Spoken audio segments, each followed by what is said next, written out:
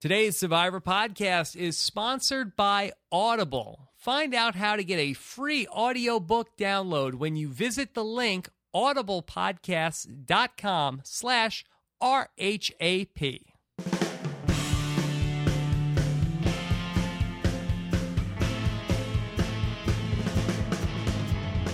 Coming to you live from my apartment.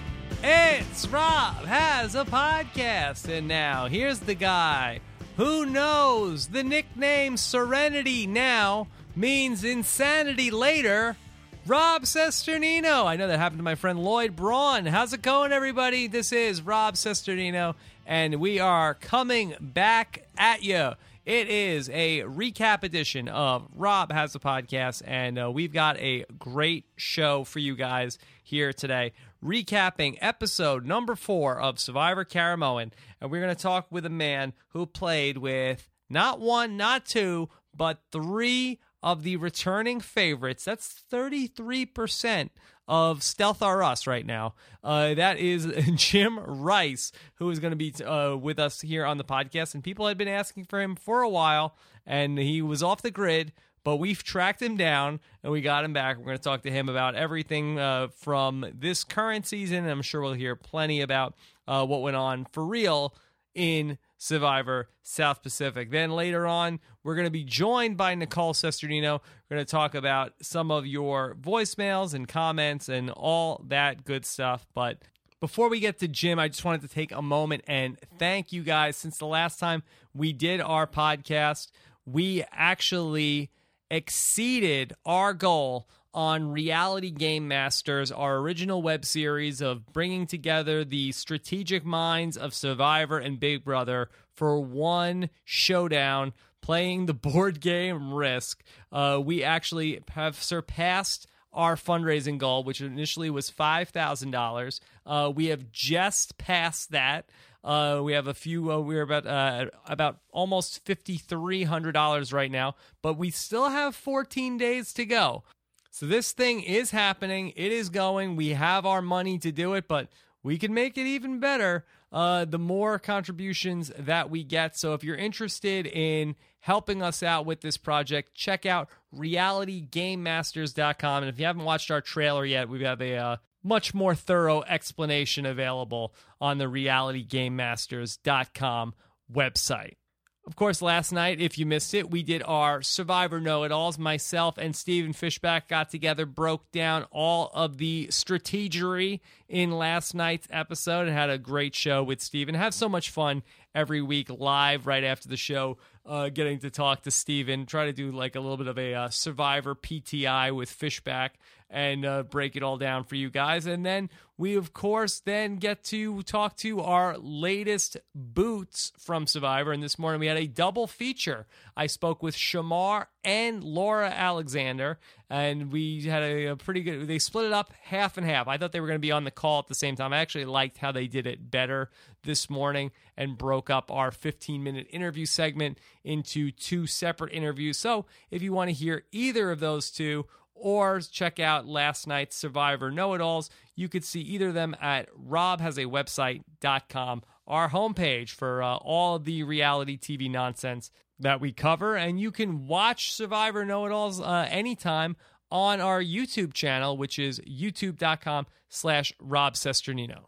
All right, everybody, let's get into it. I have our guest today here on the line. He is a man from Survivor South Pacific, and I thought right after Survivor South Pacific we were going to have this guy on the podcast a bunch, and then we didn't hear from him. You guys asked for him repeatedly. I said, okay, we gotta get him on during Survivor Caramoan. Here he is. It's Jim Rice. Hey, what's going on, Rob? Jim, how are you? Couldn't be better. Jim, I thought you were going to be a mainstay on the Survivor scene after your season, but I feel like you went off the grid. You know, I don't think I had missed a season up until ours, and then I watched ours. I really couldn't watch much of the 2 seasons after, and it's really hard. It's amazing how much Survivor becomes part of your life and how much you think about it. I mean, I literally think of the game every day. Yeah. And it's been a couple years. It's one of the two reoccurring dreams that I have. Is still dreams about Survivor or just waking up, laying on bamboo. It's amazing how much it still is ingrained in my head. So did you get burnt out after South Pacific? No, I didn't get burnt out. I had a ton of fun. There's just a few other things happened. I've since gotten engaged and have a 7-month-old baby. So that combined with a lot of new things with work here in Colorado have kind of kept me off of the Survivor radar for a little bit. Okay, well, so maybe, everything happens for a reason, Jim. Maybe Survivor was what it took to get you settled down. Maybe. I mean, it has been a wild 2-year ride. That's for sure. All right. So let me ask you. So this recurring dream that you keep having. So where is it?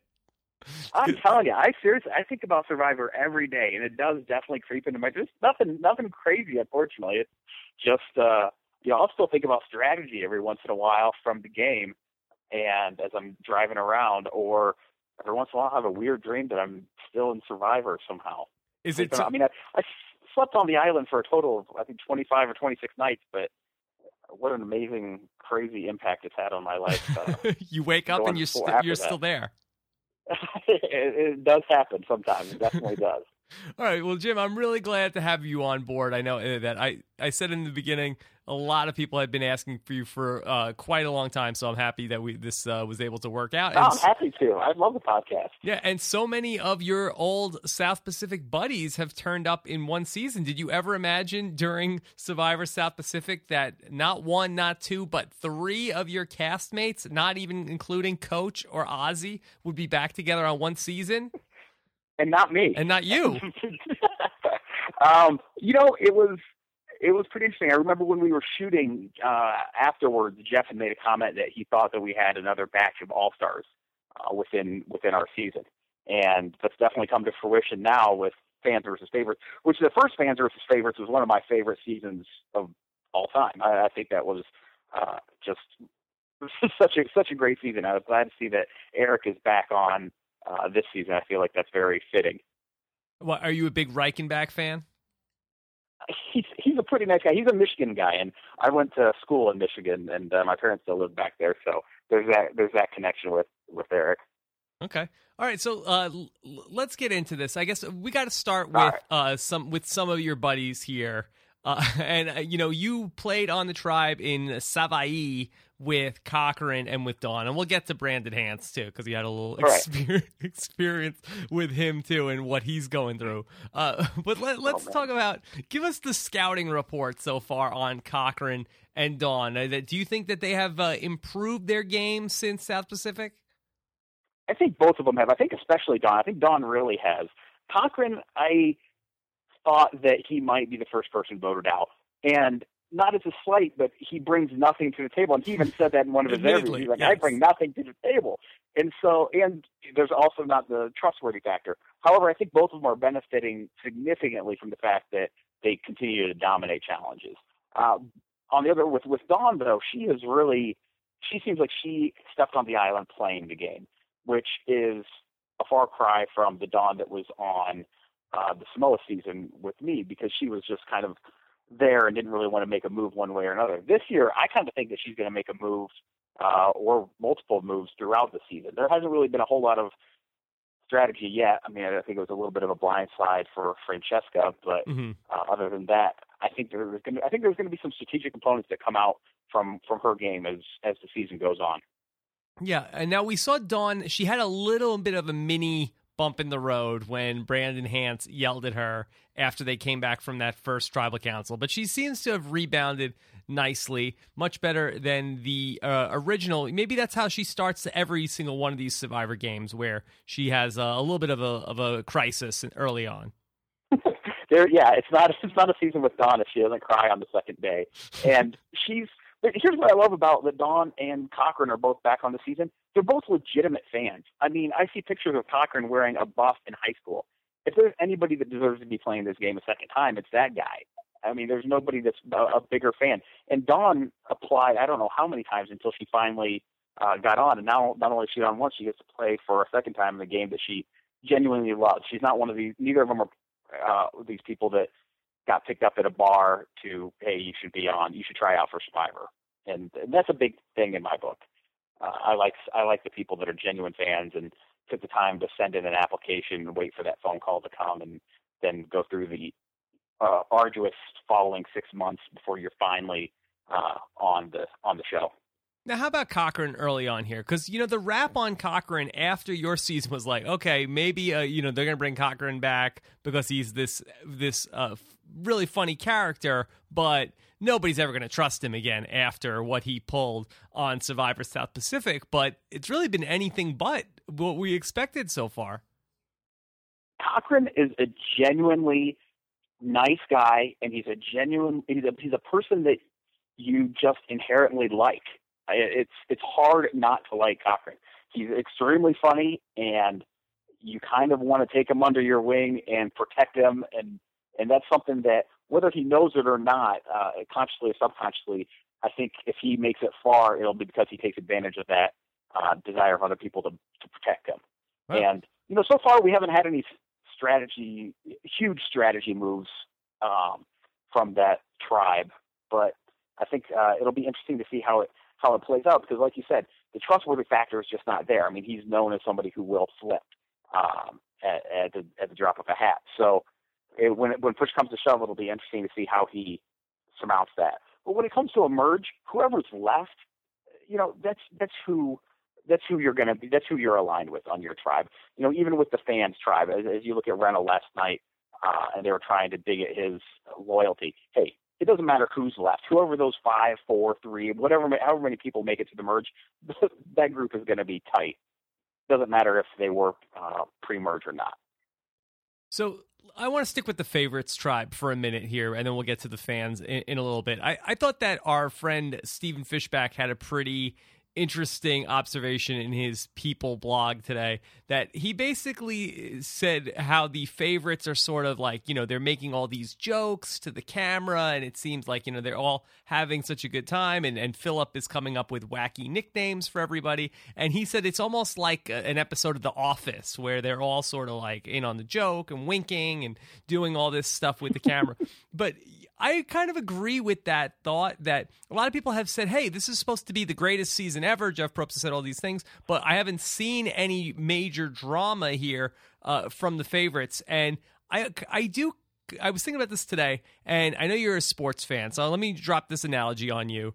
I do kind of feel like for the returning players, this has almost been like an all-star game for them. And what I mean by that is like, it's like when you are named an all-star and you go to the all-star game, it's not like in the old days where like Pete Rose would kill you sliding into home in the all-star game. You're like, goofing around and horsing around, because it's almost like the game didn't even start yet, other than for Francesca, for any of these players. And it's like an NBA all-star game. Yeah, I mean, even more than any other one. I completely get the analogy. I think you're dead on. It's not real yet until one of them actually feels that they might be going home. It's not real yet. It's just like, I think your analogy is great, because in the fourth quarter, even if it is an all-star game, they're going to want to win. And I think that's going to start to come out as the season progresses. Because, right now, they're on an island. I mean, they're not in their bed or anything, but they're on an island and they're getting to play games and they're winning. And even though it's only been a few weeks for us, it's been, by the time that one of them could possibly even be voted out, it's going to be 2 weeks with just them on that island. So the dynamics will be pretty set. And the way that it's going right now, I mean, I think they're going to be on vacation for a few more weeks because of how much of a numbers advantage they have over the fans. Even at the merge, it's looking right now that they're to continue that vacation. Yeah, right now they're like John Kruk putting the batting helmet on, backwards, facing Randy Johnson. They're not scared yet. But I think that at the point that this game becomes real for these guys, I think that's when this season might shift into a higher gear, because the favorites right now, it's not a competition right now. Not at all. And I think that, and even once it becomes a competition, when you have returning players or people that haven't played before, it really is like a professional team playing the minor leagues. Mm-hmm. It's not even going to be fair. I don't see how it could be. These guys have such an edge. The favorites have such an edge by having all of them having a season under their belt. They know what the game's about. The first week isn't figuring out how to get shelter and figuring out how to eat and drink. It's game on. And even though they're having fun right now, I think they all know that down the road they're going to have to figure some things out. But not a whole lot of people are really laying that groundwork yet. And I do get the feeling that once it does get bad or get hard on them, it's going to get really ugly really quick, almost like kind of like when the Miami Heat first got with LeBron and Dwayne Wade, and it was like, and then when they struggled, it's like they really struggled. Is that a fair analogy too, or did I go one too far? No, I don't think that's too far, because I think that each of these people want it more, because none of them won. They all lost. I mean, it's a group full of people who lost, and not one of them wants to do that a second time. So I think it becomes when the first time that they get shaken and realize that it's not as laid back as they think it is. I think that's when the season's going to get really good. Yeah, and right now, I think probably all 9 of these people all think they're in a pretty good position. It's like, there's really sort of like this one big alliance, and even, they have like 6 people in it, and Brandon kind of thinks he's getting one up on Phillip, and he's kind of in it, and even Brenda, I watched a clip of her, she thinks that she's in a good spot, so everybody is like good and happy right now. Everybody thinks they're in a good spot, but once some people realize that they're going to lose the game, I kind of think that all hell is going to break loose, and maybe that's what we're going to get into next week with Brandon Hance. Now, you played with Brandon. What's your scouting report on this guy?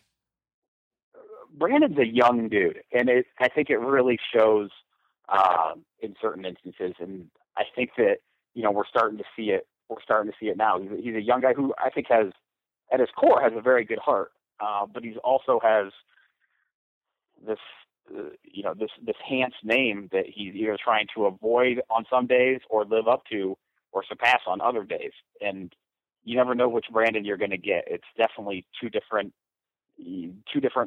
people. And I think that we've had glimpses of the crazy Brandon already this season. And it looks like next week might be a really good episode for us to watch crazy Brandon. Yeah. Do you like the tattoos that Brandon has gotten since you played Survivor with him? He got one of those in Samoa with us and I've never seen anybody in more pain, because they actually didn't do it with a tattoo needle. They did it with old school tattooing. They did it with a hammer and a spike, the one that's on his neck. So I don't know. I'm not a big tattoo guy, but that's just me. To each their own. Yeah. Yeah, that's right. You were there on the jury there in Samoa, sitting there watching as Brandon Hance gave his necklace to Albert. Gave away $1 million. There really wasn't enough analysis on what really would have happened if he would not have done that. Because enlighten us. If he's sitting there, and I have to remember the facts right, but he's sitting there with the necklace. And they were going to vote out Albert that night, I believe, which would have left Coach, Sophie, Brandon, and Rick. Now, the next time, no matter what happens, they're voting out Rick, because there was no way that anybody was going to let Rick come to the final 3. He was just far too likable, and he still is. He's a wonderful human being.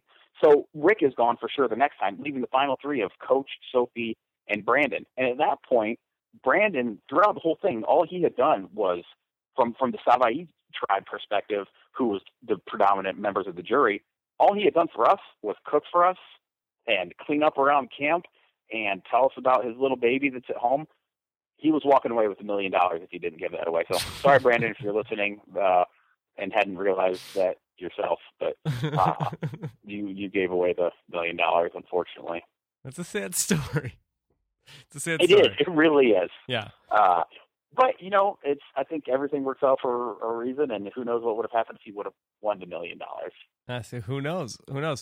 Now, how about this? Is Brandon Hance playing a worse game the second time around than the first time around? Oh, without a doubt. I don't think he really knew what he was doing either time. And this time last time he had a coach to follow. This Yes. time he doesn't, and he's left to his own devices. And I think that's a lot more interesting from a television standpoint. But I think it's a lot more destructive from his game standpoint. Should Coach get more credit for keeping Brandon Hance in check throughout that season that you guys played in? There are two people on our season that lost $1 million. Brandon, as I just explained, and Coach is the other person that lost $1 million. No, he shouldn't get more credit because all he had to do was step up to the fact that, hey, this is what I did. I had the biggest target coming in, and I still was able to get all these people to follow me. And I'm here at the final three now, despite all of these challenges. That's why I deserve to win the $1 million. Instead, he wanted to go the route of saying he played an honorable game. Literally, we talk. I'm sure everybody that watches knows that, when you're at Ponderosa, which is where all the jury members hang out, you talk about what's going to happen. I'm telling you right now, if Coach would have owned up and just said, hey, I owned his game, he would have won the $1 million. And we had Coach because it's on. Not like we can go into that. No, I'm sorry. Go ahead. Go ahead. We had Coach on a couple of weeks ago, and he had said that he did feel like he played the best game, and he thought it was the jury was a little bitter. He played the best game. I'll say it right now, for sure, undoubtedly. To control an entire tribe, he did it the same way that very similar to the way that Boston Rob did it. Mm-hmm. He just didn't own his game in the end, and he didn't have a couple of patsies to take along with him. I mean, he had Sophie, who's very intelligent, and I'm proud to have her as the winner of our season. Yeah, but Coach should have won. And Coach played the best game under the hardest circumstances, and a few choice words at the end, and kind of owning up to what he did would have won him the $1 million. I know it would have won him my vote and at least 3 or 4 other votes. I could see you voting for Coach. I could see you being analytical about it, but I don't know if everybody would have. I do. Okay. We've talked about it. We've talked about it a number of times with a lot of the guys. I know that they would have voted for Coach if he would have owned his game. How dare you, Jim Rice, imply that you know what was going on your season better than I do? I podcasted about that whole season, Jim. How dare you? I know. I'm just telling you. I believe that's what would have happened. I have a podcast award. All right. So let's segue from a guy who took the Boston Rob playbook a season after Boston Rob to a guy who played with Boston Rob and is now running the Boston Rob playbook this season. Well, what's been your take on Phillip this season? We saw him giving out nicknames to everybody. Is Phillip going overboard with the nicknames? Genuinely. I mean, he's genuine. I've met him a couple times, and he was nothing but nice to me, my friends and family, but he's a lunatic. And it's fun to watch. He's great TV. And it's not a winning strategy. I don't think he can win. But I think he'll make it pretty far once again.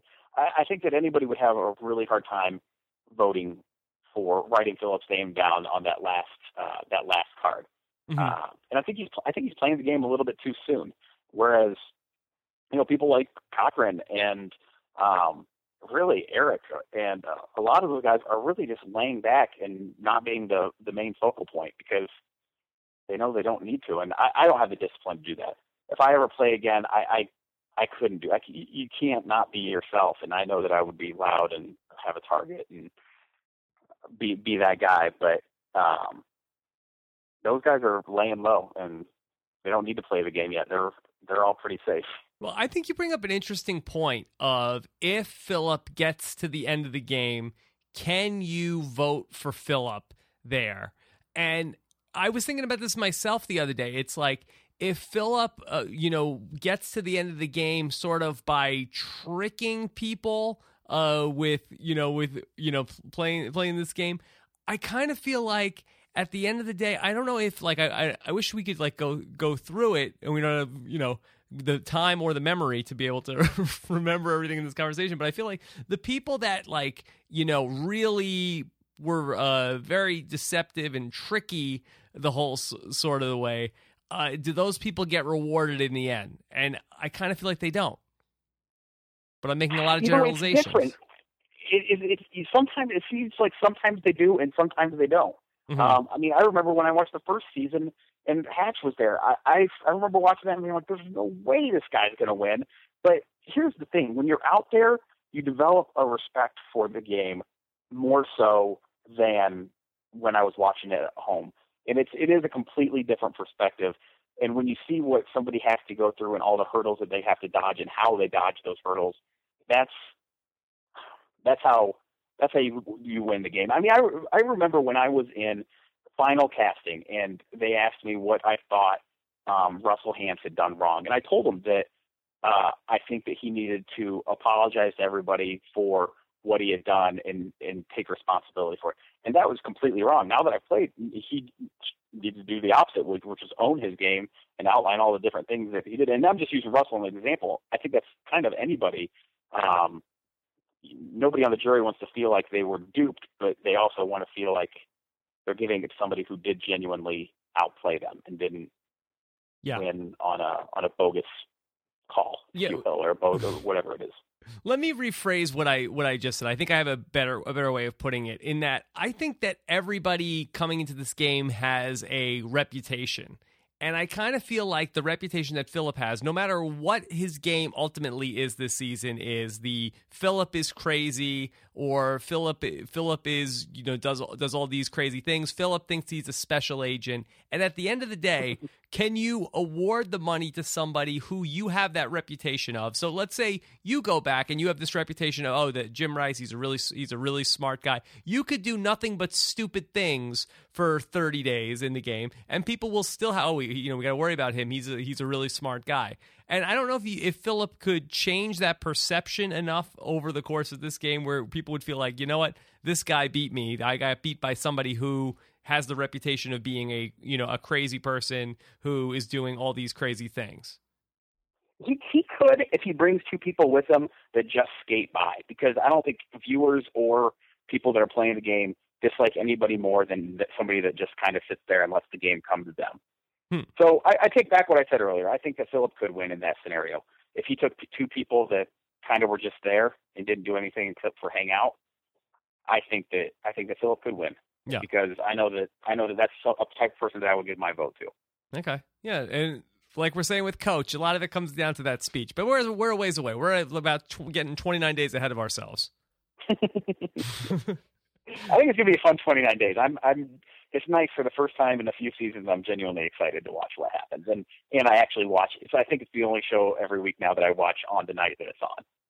So let me ask you about this Andrea and Corinne sort of situation where we saw last week where Andrea wanted to start targeting Corinne because she's off with Malcolm. Now, I'm going to tell me if this is too much of a stretch. On your season, you had a pair in Ozzy and Elise who, a little bit like Corinne and Malcolm, are off on their own. They're talking all the time. And you guys decide to make that move and get rid of Elise early on in your game. Do you feel like, is this too soon for Andrea to be targeting somebody potentially in her own alliance?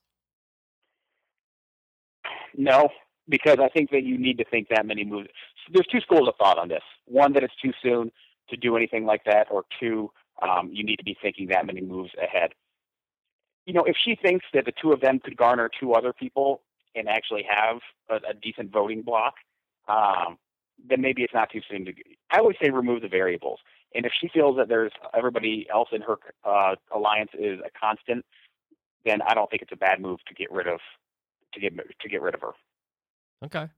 I don't know. I kind of think it's, you got other people that aren't in the alliance. That's too soon, but who knows? Who knows with this game? So many people. Back to that alliance piece, though. At the merge, whoever's left is in an alliance, and that's how I see it. That's how, if you can get to that merge with a core group that with the numbers, and you're still there, then I think that you're sitting in a pretty good position.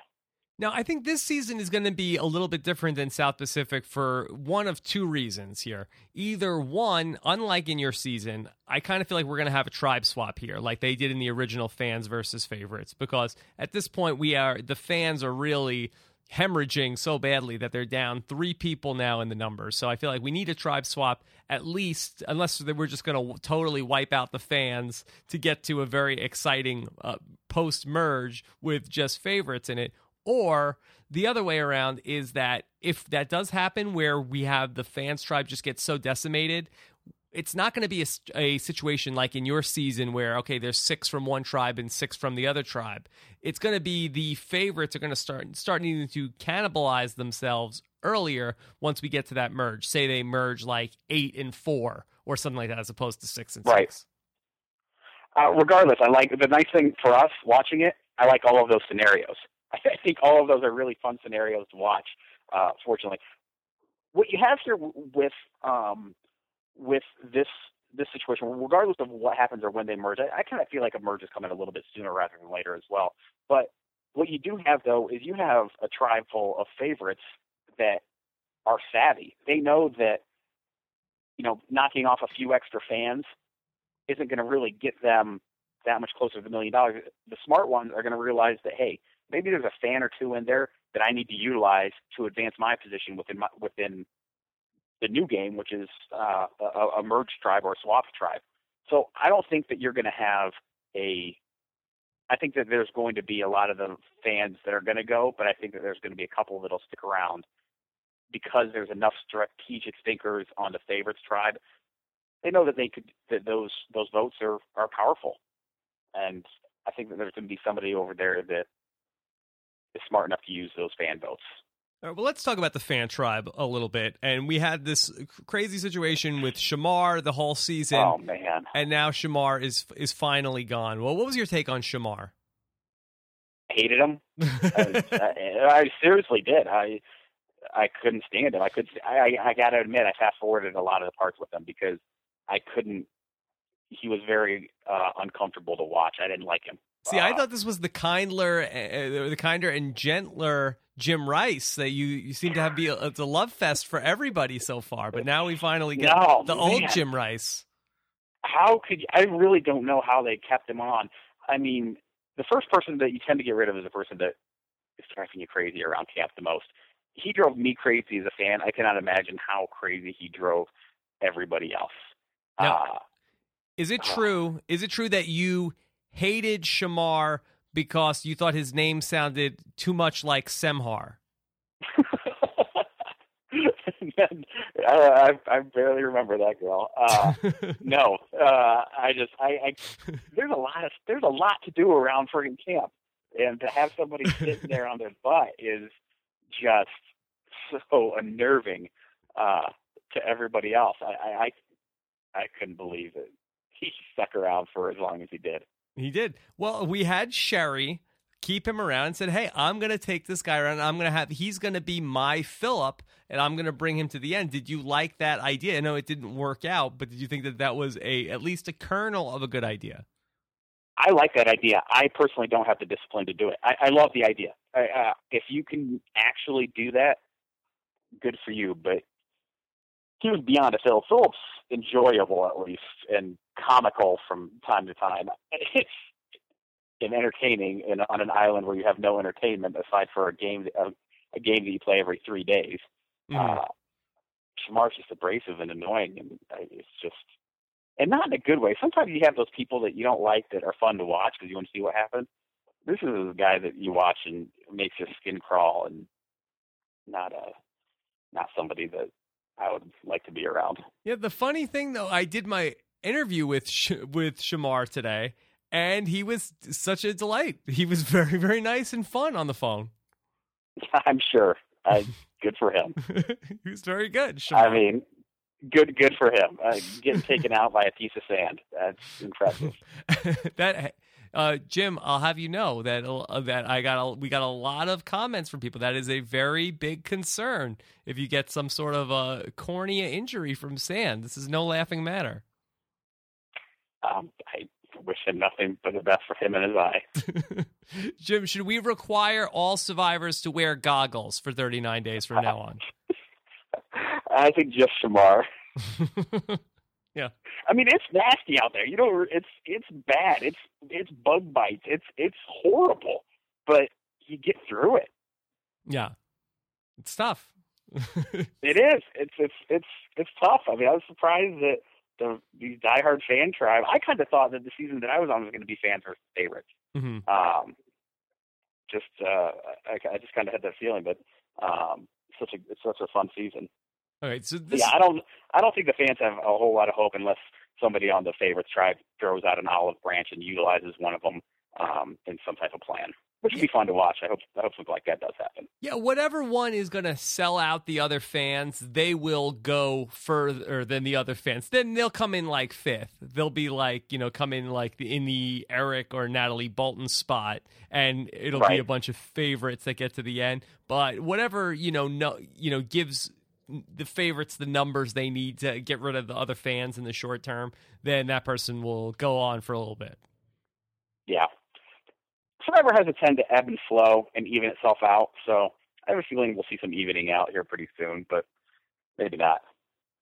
All right, so this is something that I think you'll have a interesting take on. So the fans went to Tribal Council on the last episode, and they had to make a decision here. We have these two strong guys, Reynolds and Eddie, and they're doing great in the competitions, but the fans keep on losing. So they have to make this decision.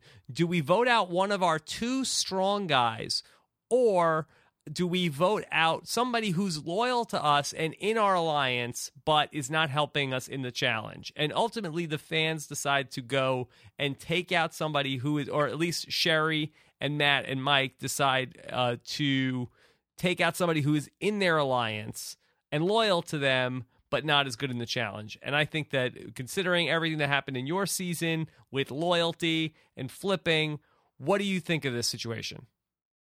I think it's 100% the right thing to do. Oh.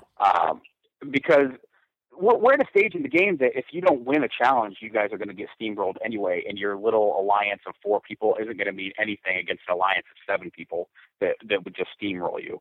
You need to win 1, 2, 3 in a row to kind of get this thing back to even. And it was, I look at it this way. The downside to getting rid of her really isn't there, because what would the downside be? You're losing somebody who's loyal. Well, those, like I said before, Reynolds going to be loyal if you guys go to a merge and it's advantageous to him. Mm-hmm. He's going to stick with you guys. So you get that same, maybe not a 10 out of 10 in terms of loyalty, but you're getting an 8 out of 10 there, and a solid 8 out of 10 in challenges. Where you get a 10 out of 10 in loyalty, but you get about a 1 out of 0 out of 10, maybe the worst of all time in challenges. So when you look at it that way, I think it was the right move at this stage in the game. If they were going to the merge and it was 6 and 6, or something along those lines, where that loyalty meant more. But at this stage of the game, they gotta win. Their backs are against the wall. I think it was the right choice to get rid of her.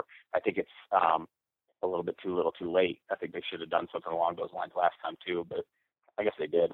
Well, let me paint the downside, and you tell me if this is a valid concern. So let's say next week we have a tribe swap, okay? And now Sherry and Mike end up on a tribe with Reynolds and 4 of the favorites. Now, yes, the favorites are probably going to are going to outnumber them to begin with, but you have the chance that Reynolds also could defect to them, whereas if you could have potentially have Laura, maybe you could swing one of the other favorites back over to your side and take the advantage. So there could be a scenario where he's very eager to go with the others, to work with the other side, as opposed to go down with the sinking fans ship. Yeah, but that's only going to buy you a day or two. And I see what you're saying. But I don't think that you have somebody that you could make a very appealing case to why you should stick with me, and his loyalties are going to go wherever is going to advance his chance at the end a little bit better. So by screwing over one person, now at this point in the game too, you're also not screwing over a jury member. Mm-hmm. Or an entire tribe of jury members, which is a very, very big consideration. You can screw people over left and right now. It doesn't matter because those people have no say in the end. Once you get to the point where there's a jury, then you kind of have to start to factor those pieces in.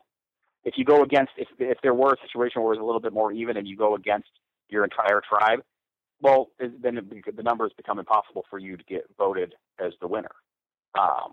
So it depends, I guess, what your big end game is, but I don't see a scenario in which it was a bad idea to get rid of their weakest link at this point in the game.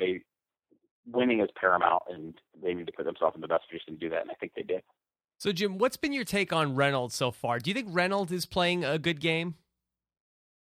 Okay, 2 seasons in a row. I guess I did watch a little bit of the other season because I remember whatever the season Kim won. Yes, One World. 2 seasons ago. The same problem happened there. It's like these fans of the show have never watched Survivor before. How dare you, Jim Rice, imply that the fans tribe representing all the fans of Survivor don't watch the show? Hey, I'm going to do a little simple math for you here. In the season with the Kim one, they had an alliance of 4 and thought they were running the place. Well, hey, you need 5 to have a majority. Same thing here. They're talking about the pretty people, and they're going to run the show, and they have 4 people. I guess pretty people can't do math because 2 seasons are 2 examples of exactly the misconception of a minority group of 4 thinking that they're running the show. Yeah, in so fairness, aside from that huge flub, yes, I think he's playing a good game. Especially, I think he's using the idol to its maximum potential. I know, he used it yesterday, or he used it on this week's show, and it didn't work out. I was sitting here with my fiance, and I said the same thing. I'm like, I would have used it too, because you don't want to go home with an idol in your pocket. And there was a very good chance that they were trying to blindside him. They weren't, but hey, your worst case scenario is that the idol's back in play and you were able to find it before and you're still in the game. So I think he's playing not a flawless game, but he's playing a pretty good game. Now, does it make any sense? And we're just throwing stuff at the wall right now. I don't know the answer to this question. I'm not like a good lawyer. I know the answer to this question before I ask it. Would it make any sense to sort of tell Reynolds what's up and really get him to not use the idol and say that, the idol could be a weapon for the fans tribe as a whole going forward? Like if you're somebody like Sherry, is it advantageous for you at all for Reynolds to keep the idol if you get the mentality of us versus the other fans out of the picture and start thinking big picture, it's us versus the favorites? Would it make any sense to say, like, look, we're all gonna swear on a stack of Bibles, and I don't know what that's worth? I see what you're saying. I think it's. Let's say that I was on one of those guys that was in that alliance. I think that thought process has some merit to it, but at the same time, I'm sitting there without the idol. I can get him to play it, and one of us is going to find it before the merge, because once he plays it, it goes back into play. Mm-hmm. Okay. I like the opportunity to find it myself personally, or somebody that I feel a little closer aligned to, because we were able to convince Ozzy to use his idol for one of us at the swap in somewhat of an attempted failed strategic move. So we were able to do that, but I think that opportunity will arise again because that idol immediately goes back into play. Okay, it's interesting. And you may even have an advantage too, because let's say there's a swap immediately. Well, that one island has an idol back in play, and the only people that know that there's an idol hidden are the fans. Any favorites that come to your island aren't going to have any idea of what's going on with the idol. So all of a sudden you even have a better chance because you're only looking for that idol versus 3 other people versus your entire tribe looking for that idol. Have you gotten a good read on either Matt or Mike so far this season? Because I kind of feel like Matt is in a good position now going forward. I feel like he sort of wrestled the reins of the tribe away from Sherry a bit, with Sherry losing Shamar. Yeah, I think Sherry's lost a lot of her clout and her plan. It'll be interesting to see how she adapts. She doesn't come off of as a very inherently likable person either, so I don't think that she'll stick around unless she can make some pretty savvy strategic moves. But I think there's a couple of people on that tribe that are in a pretty decent position, and I think Matt being one of them. So you're not a Sherry fan?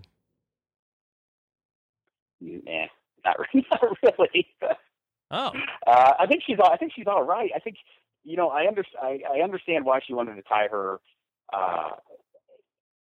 herself to Shamar hopefully for the end, but I think it was way too early to do that, and I think she tied herself to a sinking ship, and she may go down with it.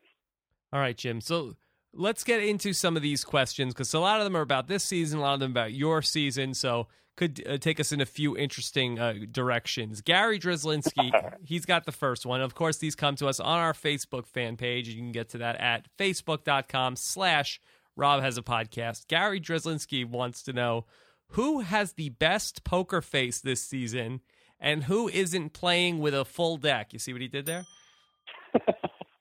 That's very witty, Gary.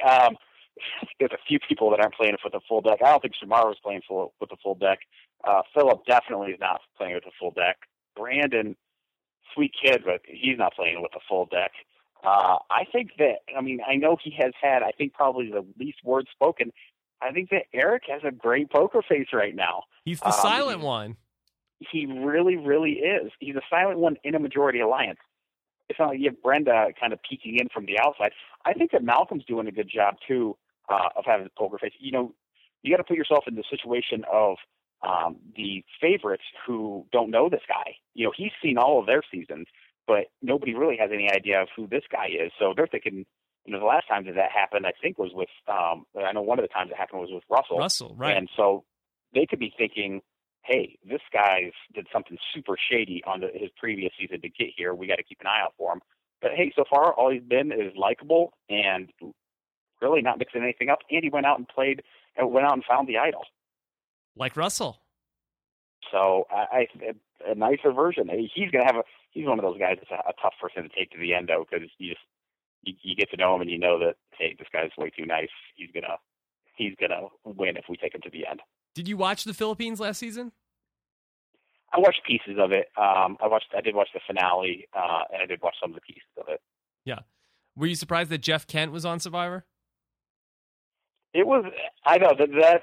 I thought it was kind of bizarre, but hey, if it's a show that you love, and these people, these fans and Lisa, those guys were real fans of the show, and they wanted to be on it, and they made it happen. They didn't just sit back and watch television and say they should be on.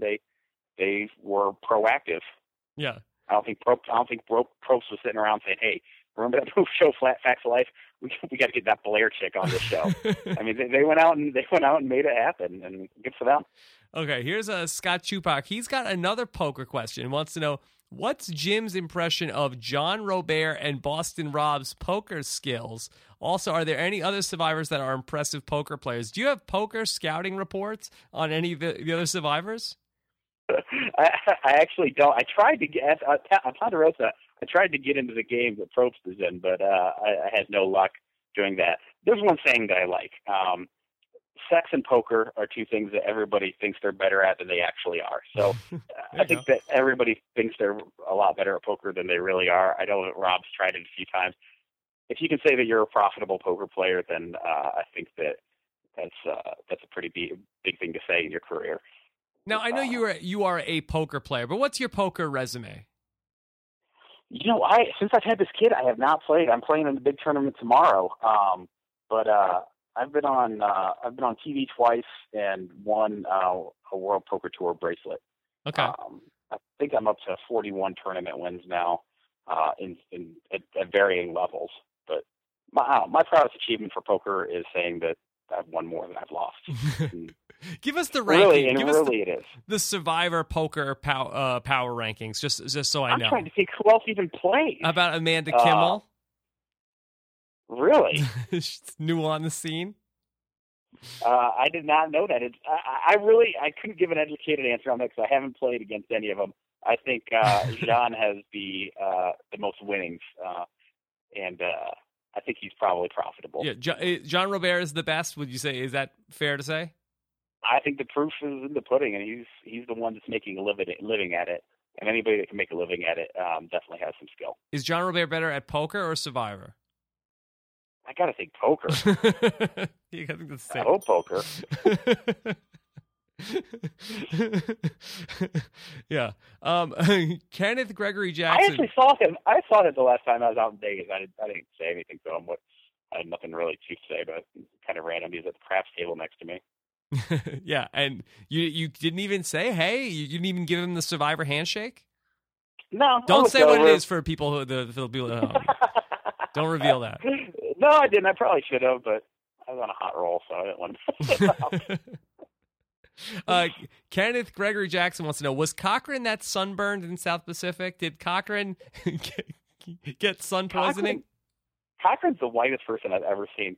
I don't know how he got so much more burnt this season than he did our season. He definitely got red in our season, but this season it appears that he got blistered. I mean, even Jeff said it was the worst sunburn that he's ever seen on anybody. He was not that bad on our season, but he definitely got burnt. But this year, wow, so bad for him. Yeah. So is he doing something different? Does he have a new strategy that he said on day one, I'm going to build a base and then go from there? I think he probably should have built a base a little bit before he went out there. Is that a good move? How long that would have taken him. Even after he got off last, I mean, he was still the same color of white after the whole last season too. I don't know. I don't know what's going on there, but man. Did you guys have any special sunscreen the first time that maybe they're not giving them this time? We did. You know what? We did. I mean, that's the only thing that was hidden off. We did have, they give you a little bit of sunscreen. I don't think I'm spoiling anything. No. But yeah, maybe he used it more that time. Yeah. That's the only thing they give you. They give you sunscreen and feminine products for the ladies. Yeah. Yeah. The sunscreen is it's like in a big jug. And and you can't really, and I would get in trouble because I would like try to rub it in, rub it on my face, and I'd have like, you know, splotches of it, like look like Baywatch, and I'd say, well, I don't have a mirror, so how am I supposed to get this right? Exactly. All right, so Matthew Wojcik wants to know, did Brandon ever pee in the rice, pee in the beans, burn down the shelter, and or throw out the rice during your time with him? No, he had coach keeping him in check. I think he doesn't have anybody I think the person keeping him in check now is Philip. It's a very, very sad thing to say. Yeah, the inmates are running the asylum at this point. It's pretty bad. Yeah. Were you concerned at all? Were you only half paying attention? Did you think that Brandon said that he was going to pee on Jim Rice? No, I wasn't too worried about that. Okay, I would be worried about that. Yeah. Brian Edwards wants to know, would you go along with Stealth or Us, or would you try to break that up? What would happen, Jim, if Philip came along and gave you a Stealth or Us nickname? What would be your Stealth or Us nickname? I'll use my dad's advice. Go along to get along, and hey, Papa Bear came up to me and said, "Hey, you want to be in an alliance with me?" The answer is always yes. Yeah. The answer is never no. Okay, yeah, that's true. It's like in Ghostbusters. If somebody asks you, "Are you a god?" the answer is always yes. Exactly. That's right. Very good. Try to see how excellent reference. How dated of a reference can I give on a show? I love that reference. Yeah. All right. Brian Brown has a question. We got a lot of questions about your vocation, Jim, and maybe you could. I'm sure there's a lot of confusion out there about what you actually do. He wants to know how's business been since they legalized pot in Colorado. All right, so maybe you can clear up, and be a little more technical with what you do. Sure. Business is spectacular. So I have two marijuana dispensaries that cater to anybody who has a doctor's red card, which is essentially your marijuana license. And then I have two large warehouses where we grow all of our own marijuana, and then we can sell it to other dispensaries only. The law that's come into place now doesn't take effect until January 1 of 2014. Mm-hmm. So as of right now, you can't just come out here and buy pot. You can smoke it, but you can't buy it. And that's kind of the weird situation that you're in Colorado right now. I know that by the end of the year, anybody who already has a marijuana dispensary like myself will be the first ones to be able to sell pot to recreational uses. Whoa! And it is so far and beyond anything that you have in states, marijuana that you find in states where it's not legal. It's extremely, extremely potent. The varieties are endless, and it's so. People that do come out here, be forewarned, be careful. But It's a fun business to be in. It's the longest job I've ever held, and I just said that the other day. Whoa. Hey, HLHcolorado.com. If you want to advertise on Rob as a podcast. Yeah, I can be your sponsor. Nobody's picking up sponsorships from my marijuana dispensary quite yet. No. But it's a business that I really believe in. I love being in it, and my parents give me a hard time still for they always say you went to grad school so that you could be a pot dealer. But I believe in it more than anything else I've ever done in my life. Yeah. So it's a fun business to be in. Now tell me the truth. Did after the game was over, was Ozzy suddenly being a lot nicer to you than he was during the game? I told Ozzy to come out here. Actually, he just sent me a text a couple days ago. Yeah. And he was on his way to Vegas to play poker and asked if I had any advice. He's not losing your number. But but he has not been out yet to visit. They told me, hey, that you should have told everybody what you did. But my thought process was I was playing for the $1 million from day one. I didn't think that anybody would give a quote unquote drug dealer $1 million. You made your big miscalculation. You could have had a final 2 deal with Ozzy from day one. A couple of ounces, and no kidding. But yeah, that would have been the minority alliance. Have you thought about bringing in Dawn Meehan to make any edible type marijuana brownies or anything like that? Any sort of breads? Oh man, I wish she would freak out if she ever even saw. Anybody who sees our warehouse is always is pretty awestruck at just the sheer volume that we do.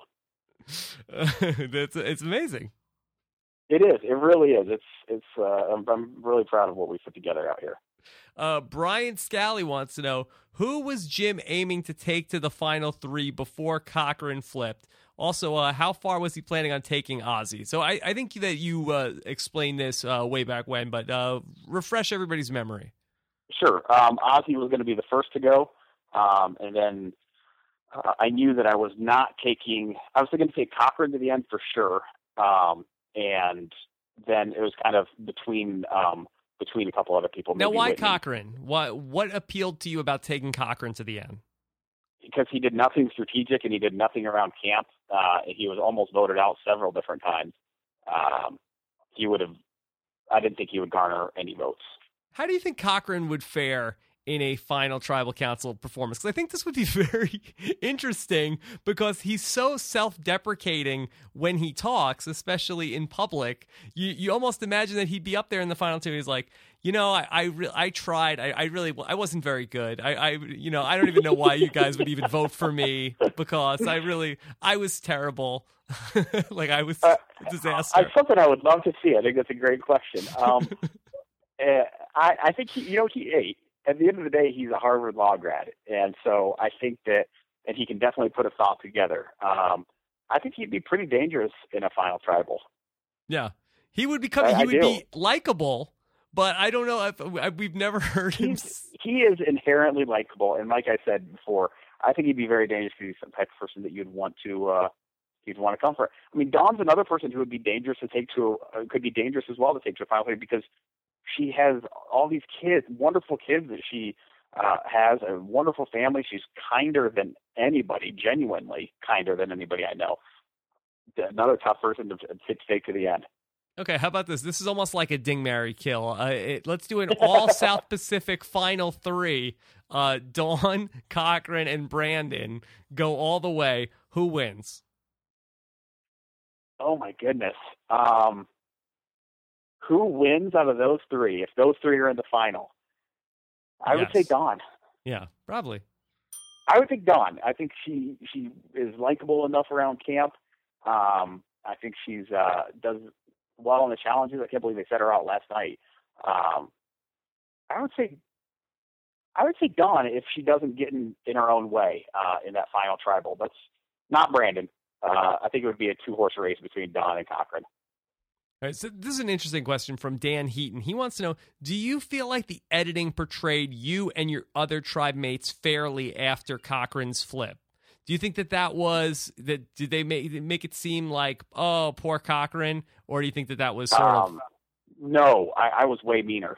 than what they showed on the air. And I 100% mean that. I'm so glad that they did not air some of the things that I said. It makes me feel better. I was cringing. I remember I called Cochran before that episode and said that I wanted to apologize for anything that I said. What I said what some did really you say? vicious things. What did you say that they didn't put in the episode? I said things about his mother and his family and how embarrassed. I mean, I was pretty ruthless, and I've since met his family, and they are kinder than I could have imagined. And but it was. I remember that very vividly. He recently apologized to me for flipping, and I told him. I told him for verbatim. I said, not verbatim, but I told him, you never ever have to apologize for that, because I've never been happier in my entire life. And if I would have went on to win, I may not have been at the mall the one day that I was returning my hat and met my now fiance and mother of my child. And I 100% mean that. So I didn't care at all. Yeah. Oh, that's good. And before too long, you're gonna have $1 million in marijuana money. So look at you. You're gonna win. You're gonna win.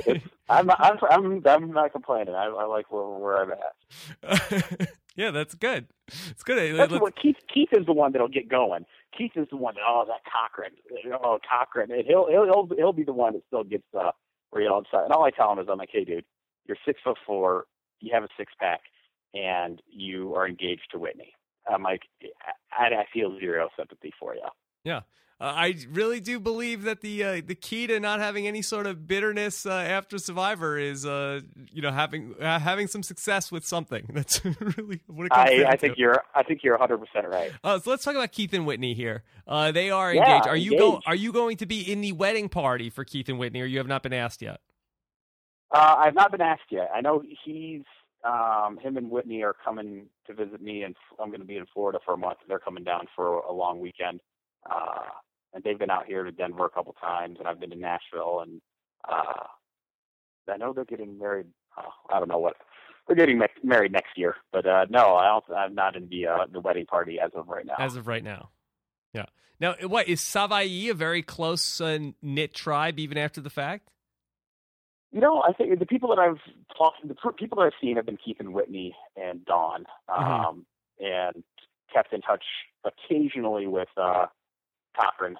I talked to him more during the season, and I think it's the occasional random text from Ozzy on random trips to Vegas. What about Papa Bear? Any sign of Papa Bear? Oh, he'll shoot me an email, a really nice message every once in a while. He congratulated me on the birth of my son, and he sent me a couple of nice messages along the way. Yeah. There's people that stay more entrenched than others, and I guess being not on one of the coasts where the concentrations of Survivor individuals are, I kind of don't get to see everybody quite as often. And being engaged too, I don't go to the events. I mean, if I were single, I'm sure I would. Yeah. It's not something that I'm drawn to. Yeah, and you should stay away if you want to have a happy marriage. That's right. Yeah, it's not that appealing. I don't feel like I'm really missing out on that. Yeah. Now, Jim, what if your son said to you one day, Dad, I want to be like you. I want to grow up and be a survivor. Would you allow him to pursue that quest, or you tell him that son, you're better than that? 100%. Why not? Yeah, do it for sure. I think that's one thing that I learned a little bit later in life that I wish I would have kind of grasped onto earlier, which is go for it. Ask for something. If you don't ask for something, you're not going to get it. And I was kind of thinking to that one day when I decided to get my video camera out and do an application for Survivor. And so why not? I mean, I think that philosophy has gotten me pretty far in life, and I kind of wish I would have grabbed onto it a little earlier. So yeah, for sure, do it. I'd push it 100%. How many times did you apply before you got on the show? I did only apply that once. Oh, that's all it took. The only other show that I applied for, The Apprentice, once when I was the first season when I was too young to be on The Apprentice, but I still made it very far in the casting process. You could have been there with Omarosa. I could have been. That was the season that's the only thing I ever tried. And they they actually called me and asked me if I would be interested in Survivor, and nothing ever came of it. And 6 years later, I just started. I was at a bar with my buddy, and we were talking about how weird of a background I have, and we both kind of came up like, "Hey, you should be on Survivor." I sent him a tape, and I'm 2 years later, I'm sitting here talking to you about it. Yeah, you do have a background like one of these Apprentice contestants, not like a celebrity Apprentice contestant. Now I do. When I first tried out, I didn't quite have a couple of the more interesting tidbits in there, but now it's a pretty interesting background. Yeah. Do you watch the Celebrity Apprentice? I did. I had kind of given up on that show. And then the fiance wanted to watch it, so I'm like, all right. Okay. I hate that word fiance too. I just think it sounds so pretentious, but it does. I love her, so I'll say it. Yeah. But yeah, I like it. I like Survivor. I thought it was pretty good. I think it's going to be pretty interesting this season. I can't believe that they fired Bret Michaels over. Spoiler alert! Spoiler. What? Yeah. Hey, there is a rule in this. You literally have 4 days to watch, and we're on Thursday. I can say it. If you haven't gotten to it yet, it's your fault. Then again, don't spoil The Walking Dead for me because I haven't watched this last week's one yet. Well, I'm a whole season behind on you, so we won't even get into that. So, Jim, maybe would you do a Celebrity Apprentice podcast with us down the road in a couple of weeks? Yeah, sure. I watched that show a ton, so I'm like, I really enjoyed watching. I got into it. All right. That's what I mean when I say I watch a ton. Sometimes I'll watch something else, sit here and play Words with Friends, but I really liked watching that. It was pretty good. I'll stick with that one. Yeah. All right. We're gonna get you back on the grid here. I don't know if you want to be back on the grid. I'm ready. What else you got? I watched The Bachelor too. There's something. No, I think we're out on The Bachelor. Let's see. Let's see. How about here's a question from Nicole Troyer. She wants to know, who would you want to work with if you were there instead of, say, Brandon? Let's say they filled in the South Pacific quota and put you on instead of Brandon. Would you be looking for revenge, or would you take a back seat to the game at hand? Who would you? You're on that favorites tribe now. Who are you working with? That's tough. You said something there that I had to actually think about in the past year. Is if I were on this season, with Cochran, if I could put my feelings aside about wanting revenge, it'd be tough. I think immediately you have a rapport with the people that are on your tribe. So I probably would team up with Cochran and Don. With Cochran and I both knowing that we both want to blindside each other, and whoever's going to get there first is going to be the victor. But I think those are both pretty good people to team up with. You want to team up with people that are stable, that are a constant, that you know what they're going to do, and that can be convinced to go the route that you'd want to go. I think Malcolm would have been a great person to team up with too, because he was the only person that really didn't have he was the unknown quantity, and he was kind of looking for a branch to hold on to. I think he would have been a great person to team up with. Yeah, he has more to lose than you do. The whole Francesca and Philip thing is a little bit like that, where they just could not work together, and that did not pan out. You're laughing. Hey, she tried. I'm just laughing because the poor girl. This is what I mean. I know as a viewer, you look at it, you're like, "Oh, this poor girl got voted off twice for something."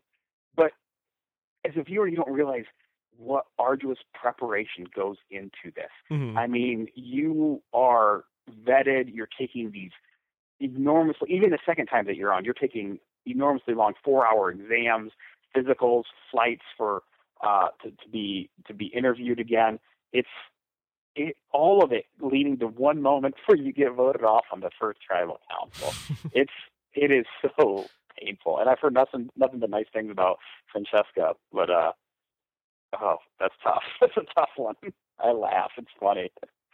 All right, this is a good one from Brandon Glenn. He wants to know, ask Jim if he would give Brandon some of his medicinal marijuana to get him to chill the F out. Would you say that would be a good idea for Brandon Hance? I don't know anybody who needs it more. I think that it would really could help him. I think it could help Philip with his multiple personalities. I think it could help both those guys. What about Shamar? Could it help Shamar, or that would make him sleep in the shelter more? Dude needs it. He has. I'm diagnosed with him with post-traumatic stress syndrome, and anything else that wants to go along with that. Who else could get a doctor's note here with the rest of this cast? Oh, so I don't think there's anybody that couldn't benefit from some medicinal marijuana. I have a feeling that Eric has partook on more than one occasion already. During being the in Michigan, season? I'm guessing that he has his license. He may have found a plant. If there's a plant on that island, he would have found it, or Ozzy would have found it. Is it on our possible season. that Tata, the Bushman, may have brought some medicinal marijuana? Oh man, he might have. Somebody should have hit him up for some. That's for sure. Yeah. He may have slipped something in their rice. Yeah, he may have. Mike Scow wants to know: would you sign a Jim Rice Boston Red Sox jersey? Would you do that? Yeah, I definitely would. I actually collected Jim Rice's baseball cards growing up. I like the novelty of it.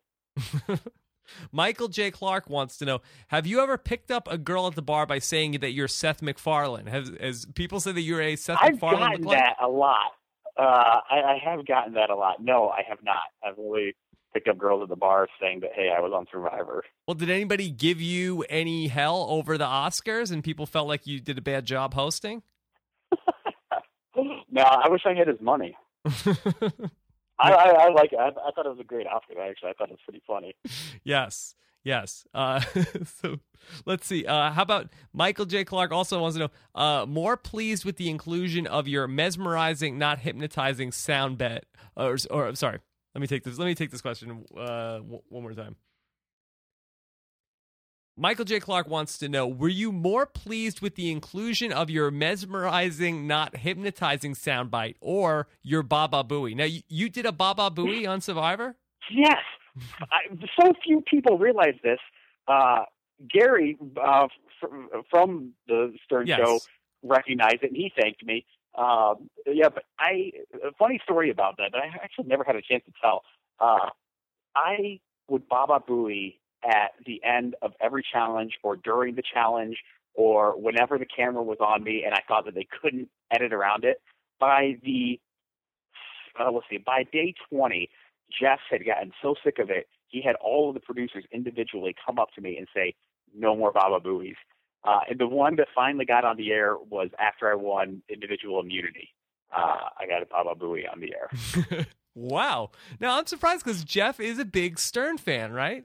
I even said that to him before jury. I'm like, hey, are you going to at least allow one of my Baba Booies on the air? And he said that, he's a huge Stern fan. He hosts a celebrity super fan roundtable for Howard Stern. And he said that it wasn't up to him, even though everything is up to Jeff. Yeah. I don't think he likes it on there. Yeah, I don't think he likes that kind of stuff. He doesn't. He fucking hated it. Oh, can I swear? Yeah, he hated it. You could even Baba Booey. I'll do it in an opportune moment. All right.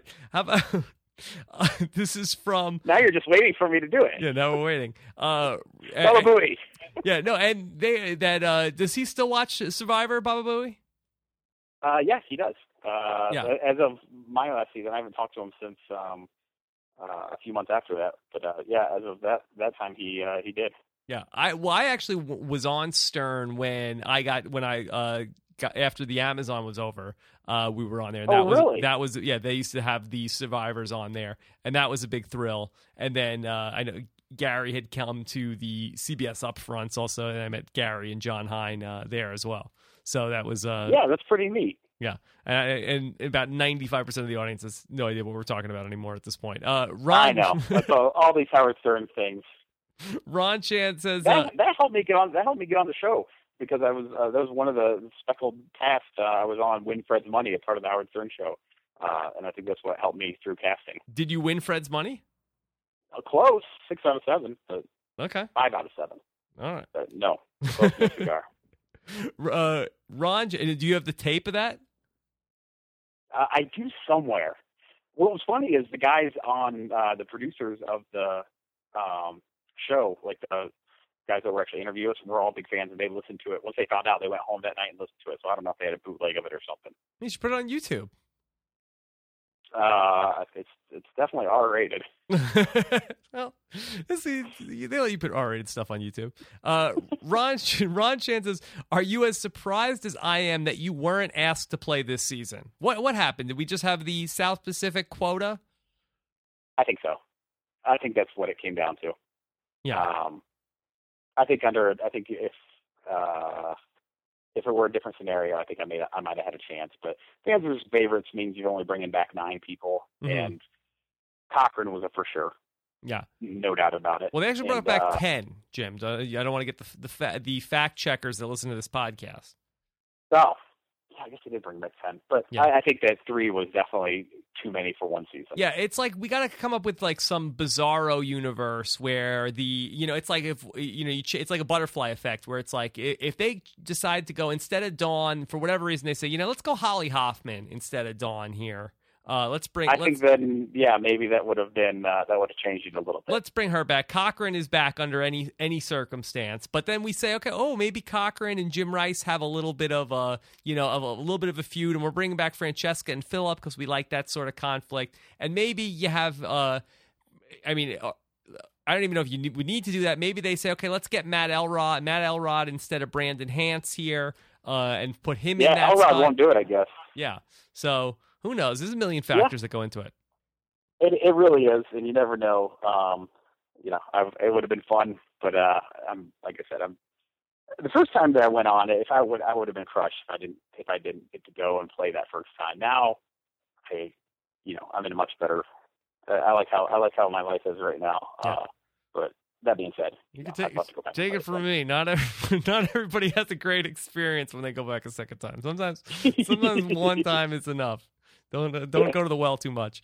How about this? Keith Dixon wants to know, was there not a better alliance name than 3+2? Could you guys have used Phillip in there to help out with the alliance making names? I definitely needed some creativity in that. I'm analytical. I wanted to explain what was going to happen. There's these 3, and these are the 2 that I would get rid of.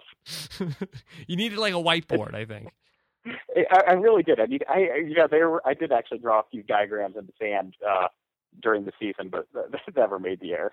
Yeah, I think they already thought I was too big of a dork as it was. All right, Keith Dixon wants to know. This gets a little technical. Okay, so I want to know. Right. I know Savai was taking a huge risk and worried about the possibility of the merge not happening when Ozzy beat Christine at Redemption Island. But what would have been the plan if Ozzy lost to Christine? Or if he lost and the merge still didn't happen, and then Savai just suffered another immunity challenge loss. Cochran had the idol, so it's not like you were able to vote him out. So this was one of the craziest things that ever happened on Survivor, as far as I'm concerned. When Ozzy decided, hey, everybody, vote me out. I'll go to not because God forbid Christine comes back into the game. I need to get voted out to go make sure Christine doesn't come back into the game and rejoin the other tribe, even though, unbeknownst to you guys, she actually hated Coach and didn't want anything to do with the other tribe. Nevertheless, if she would have went back over to them, they had a better value proposition than we did. What could we offer? We could offer her a tie in that case that she came back. Yeah. They could have offered her a guaranteed majority alliance. And you got to think, too, we also just came off of watching 2 previous seasons where one team just steamrolled the other one. So that was fresh in all of our minds that were playing the game. So we knew that the numbers led to a steamroll of the other team. So, if Ozzy would have lost, we would have been just as screwed as we would have been in the end, or as it turned out. So we really didn't have a contingency plan. We put together what we thought was our best plan, and that's what happened. Yeah. It's interesting. You talk about like the minutia of Survivor. The night that most of the challenges are in the morning, and you have tribal council that night. This was the only one where we had an evening, and I think it had to do with tides. We had a closer to evening challenge, which when we lost, we would have, if we were going to tribal council right then, we would have voted off Cochran. Well, undoubtedly, we were all tremendously pissed. But because we had a night to sleep on it, Ozzy came up with a different plan, and we didn't vote off Cochran. Yeah. Well, change one thing, change everything. Crazy. Survivor. Aaron Robertson, our current head of interns, he has a question for you. He says, you seem to be on the outside of the inside alliance. Did you think that if Savai'i stuck together and Apulu went after the merged tribe, that when it got down to you guys, that you would go to the end? Oh, I did. I felt like I had more than one scenario where I was in the end. I didn't have just one group that I could have stuck with. I felt like I had Keith and Whitney on one hand. We all agreed that we were getting rid of Ozzy relatively quickly. And then Don had sworn allegiance to me, and I felt like I had a very tight bond with Cochran too. So I felt like with that's a group of 5 when you include myself. I felt like whichever scenario happened, I would have been taken to the end. So were you playing by the BR rules? Being the BR rules, the rules that Philip is quoting from Boston Rob of rule number. No, I was actually trying not to be in charge. I was trying to make sure that I had plenty of outs. Yeah. No matter what, that I could roll with the punches, and that I wasn't. I mean, I wasn't the type of person that people look at and say, "Hey, we can't take him to the end because he would for sure win." I think people look at me like, "Hey, he's pissed off enough people throughout the process. Might not be a bad person to take to the end." Yeah, well, that's what I like about the way you play the game, and I don't think it's dissimilar from what I was trying to do in my Survivor time. Is that you don't want to be the guy. I don't think. I think you want to be sort of like drifting off of. Is it drifting or drafting off of like whoever is the top dog guy, and then really being like maneuvering behind the scenes, and then you get rid of that guy, and then there you go. The best laid plans. It's pretty good. Jim, thank you so much for being so generous with your time, answering so many of these questions. No, it was a ton of fun. I really enjoy the podcast a lot, and I love all the fans. It's a ton of fun. Yeah. I'm glad I did it, and give me a call anytime. And I'm serious. I want to take you up on getting you on a Celebrity Apprentice podcast. I'm ready. I have tons of opinions, and I'll make sure to keep watching. Yeah. All right. Well, Jim, thank you so much. Do you want to get another plug in? You want to tell anybody in the Denver area where they can come and visit you? I love High Level Health. 2 locations. HLHcolorado.com. You can check out our website, and there's both of our locations. Both of them are downtown. Okay. Well, if I'm ever, I've never been to Denver, but if I'm ever in the area, we had a Purple Propst strain of marijuana the season that I was on. We don't have anything Survivor related right now. Let me see if I can get in the lab and come up with something. Was there anything particular about that strain that had you call it Propst? It was purple, so that was pretty much it. It was just alliteration. Purple Propst. It was the best. It was the best that we had. Okay. Are you better at naming the strains than naming your alliances? Yeah, I tell you what.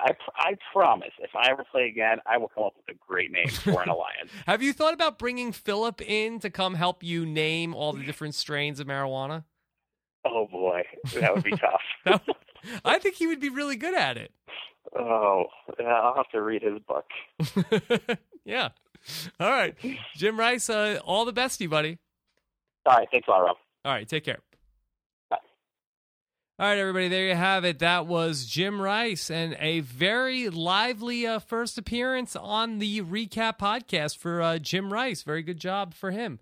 And so we are also joined by, speaking of lively, here she is, the First Lady of Podcasting, that people are calling her the flop, First Lady of Podcasting. Here she is, Nicole Sesternino. Why am I the flop? Well, you're FLOP, First Lady of Podcasting. Oh, okay. I'm not like belly flopping. No. How are you doing, Nicole? I'm pretty good. Pretty good. Are you doing better than Shamar? I do not have a corneal abrasion. Okay, well, we'll talk about... And we're not even sure he does either. We'll talk about corneal abrasions. We will talk about the reward that took place on this episode and get to some of your comments and voicemails in just a minute. But, Nicole, we told you at the top of the show, this podcast was sponsored by Audible, and Audible is the internet's leading source for audiobooks, and you know how much I love the audiobooks. Yes, I do. Yes, and Nicole, can I tell you what audiobook I've been listening to recently? What is it? We talked a lot of sports with Jim Rice. This book is called The Extra 2%, How Wall Street Strategies Took a Major League Baseball Team from Worst to First, by Jonah Carey. It's a little bit like Moneyball, but instead of about the A's, it's about how the Devil Rays built up their team and how their management and Andrew Friedman and all of these guys went ahead and built the Devil Rays into a team that knocked off the Yankees and the Red Sox for a little while. Sounds interesting. Sounds interesting, yes. Well, I think it's a very interesting read. I like hearing about the strategies behind all that. It's a fun read. I thought you were going to tell everybody how you were listening to 50 Shades of Grey. No. I guess that's a secret. No, I have not been listening to that. Listen, I don't need any more pornographic material. That is true. That's right. That That's is true. I don't need You have any enough. I don't need any more erotica in my life. Yes. I'm all squared away. Yeah, so extra 2%. It's a fun read. I like it. It's very similar to Moneyball. I don't know if there's going to be a movie. I don't know. Is Brad Pitt going to be in it? I don't know if Brad Pitt. It doesn't really have a protagonist. If Jonah Hill's in it, then I'm interested. Right. It doesn't really have a protagonist in the way that Billy Beane was sort of the protagonist of Moneyball. It's more like a lot more about the history of the Tampa Bay Devil Rays. But as spring training is around the corner, Nicole, or it's already here. Yes. It's a fun baseball book. Anyway, Audible has tons of books, no matter what your interest is. They have over 100,000 different titles, all sorts of different categories. Whatever you are interested in, you can find something, and it's a great thing to listen to while you're driving in the car, running errands, doing all sorts of productive things like I like to do, Nicole. Yes. Yes. I know how you love it when I am productive. Yes. Yeah. And you could be productive too when you get a free audiobook download when you go to the link audiblepodcast.com/RHAP. So thank you very much to Audible for sponsoring another episode of Rob Has a Podcast. All right, Nicole. So let's get into this. Now, I wanted to know your specific opinion about something that went on the episode last night. Well, of course, we were talking about just a moment ago about Shamar and his corneal abrasion. Now, you, in your medical backstory, you got your start, and you actually worked in a vitreoretinal consultant? A retina specialist office. Yes, that's how I got my medical start. Yes, you cut your teeth in the medical field through the eyeballs. Through the eyeballs. Now, what was your professional take on what was going on with Shamar on this episode? Well, he could have been really cool and gone for the eye patch route. That's how they usually treat a corneal abrasion. Mm-hmm. I think that would have been a really cool way for him to play Survivor. Like, he's the dude with the eye patch. Yes. But no, he had to go home. Steven last night thought it could have been an acute case of crybabyitis. It certainly was. I think it was. I talked to Shamar. It wasn't today. so cute, crybabyitis. I talked to Shamar, and he said that was for real. Okay, well, all he needed was an eye patch. That's how you treat it. But I mean, his vision was affected, right? Yes, and that's why you wear the eye patch, and the eye patch will then prevent the eyeball from moving, which is what causes the pain. Okay. All right. Well, that was an alternative treatment option suggested by Nicole. Yes. Don't make Shamar mad. Well, he's not listening, so don't worry. He says he likes the podcast, Nicole. Yes. Well, I would have preferred to see him as the pirate. He may have a big fat shut up for you. He probably does. Most people do. Probably will. All right. So in addition to, I wanted to get your take on Shamar and his eyeball. I also wanted to hear your take on the visitor who came to. Now you were thrown off too watching the episode. I know when you were very confused why.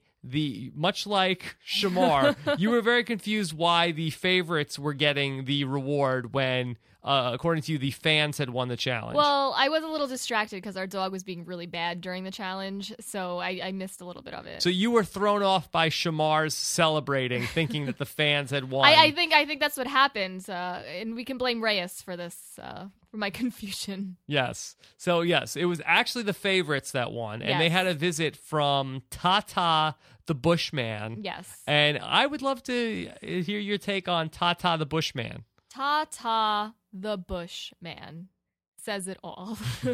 Yeah. So did you like that guy? Would you like to have that guy come to our house? I would love if he came to our house.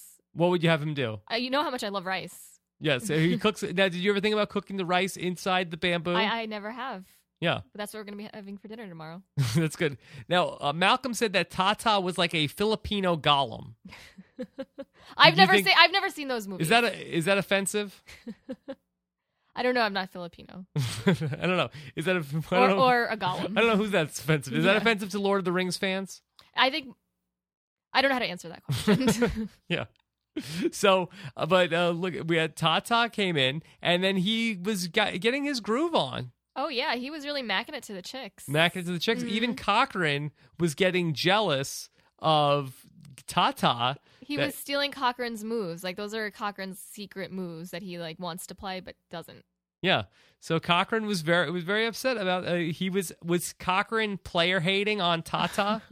I think it definitely was a case of player hating. Or was that playa hating? Playa. You're a playa. Let a player play, Cochran. Yes. In the words of Alex Stein. Yeah. So do you hope Tata will make another appearance? I hope he comes back every season. Yes. Do you think Tata will eventually play Survivor? Probably. Should they do a season? They are bringing a lot of people back.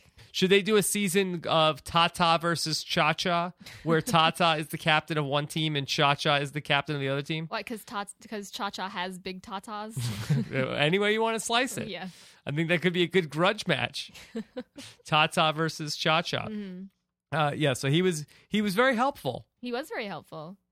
Very helpful. So we'll see. We just didn't know what he was saying. he had his own language. Yeah. He said a few different things. So I think he said, no time to bitch in the jungle. Is that what he said? Yes. Or did he call somebody a bitch in the jungle? I think it was no time to bitch. No time. No. He should be going to the favorites. The fans tribe and saying that. No time to bitch in the jungle. So he was very good. Could the fans, if they added Tata as another member of their tribe, would that be a big help for them? I don't know what's going to help them. I don't know. You're not impressed with the fans? Not really. Yeah. Yeah, I mean, they just keep losing. Why? Who are you rooting for on the fans?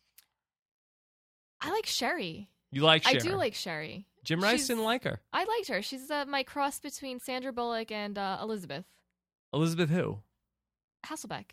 She's Elizabeth Hasselbeck? She looks like Sandra Bullock. Does she not eat gluten?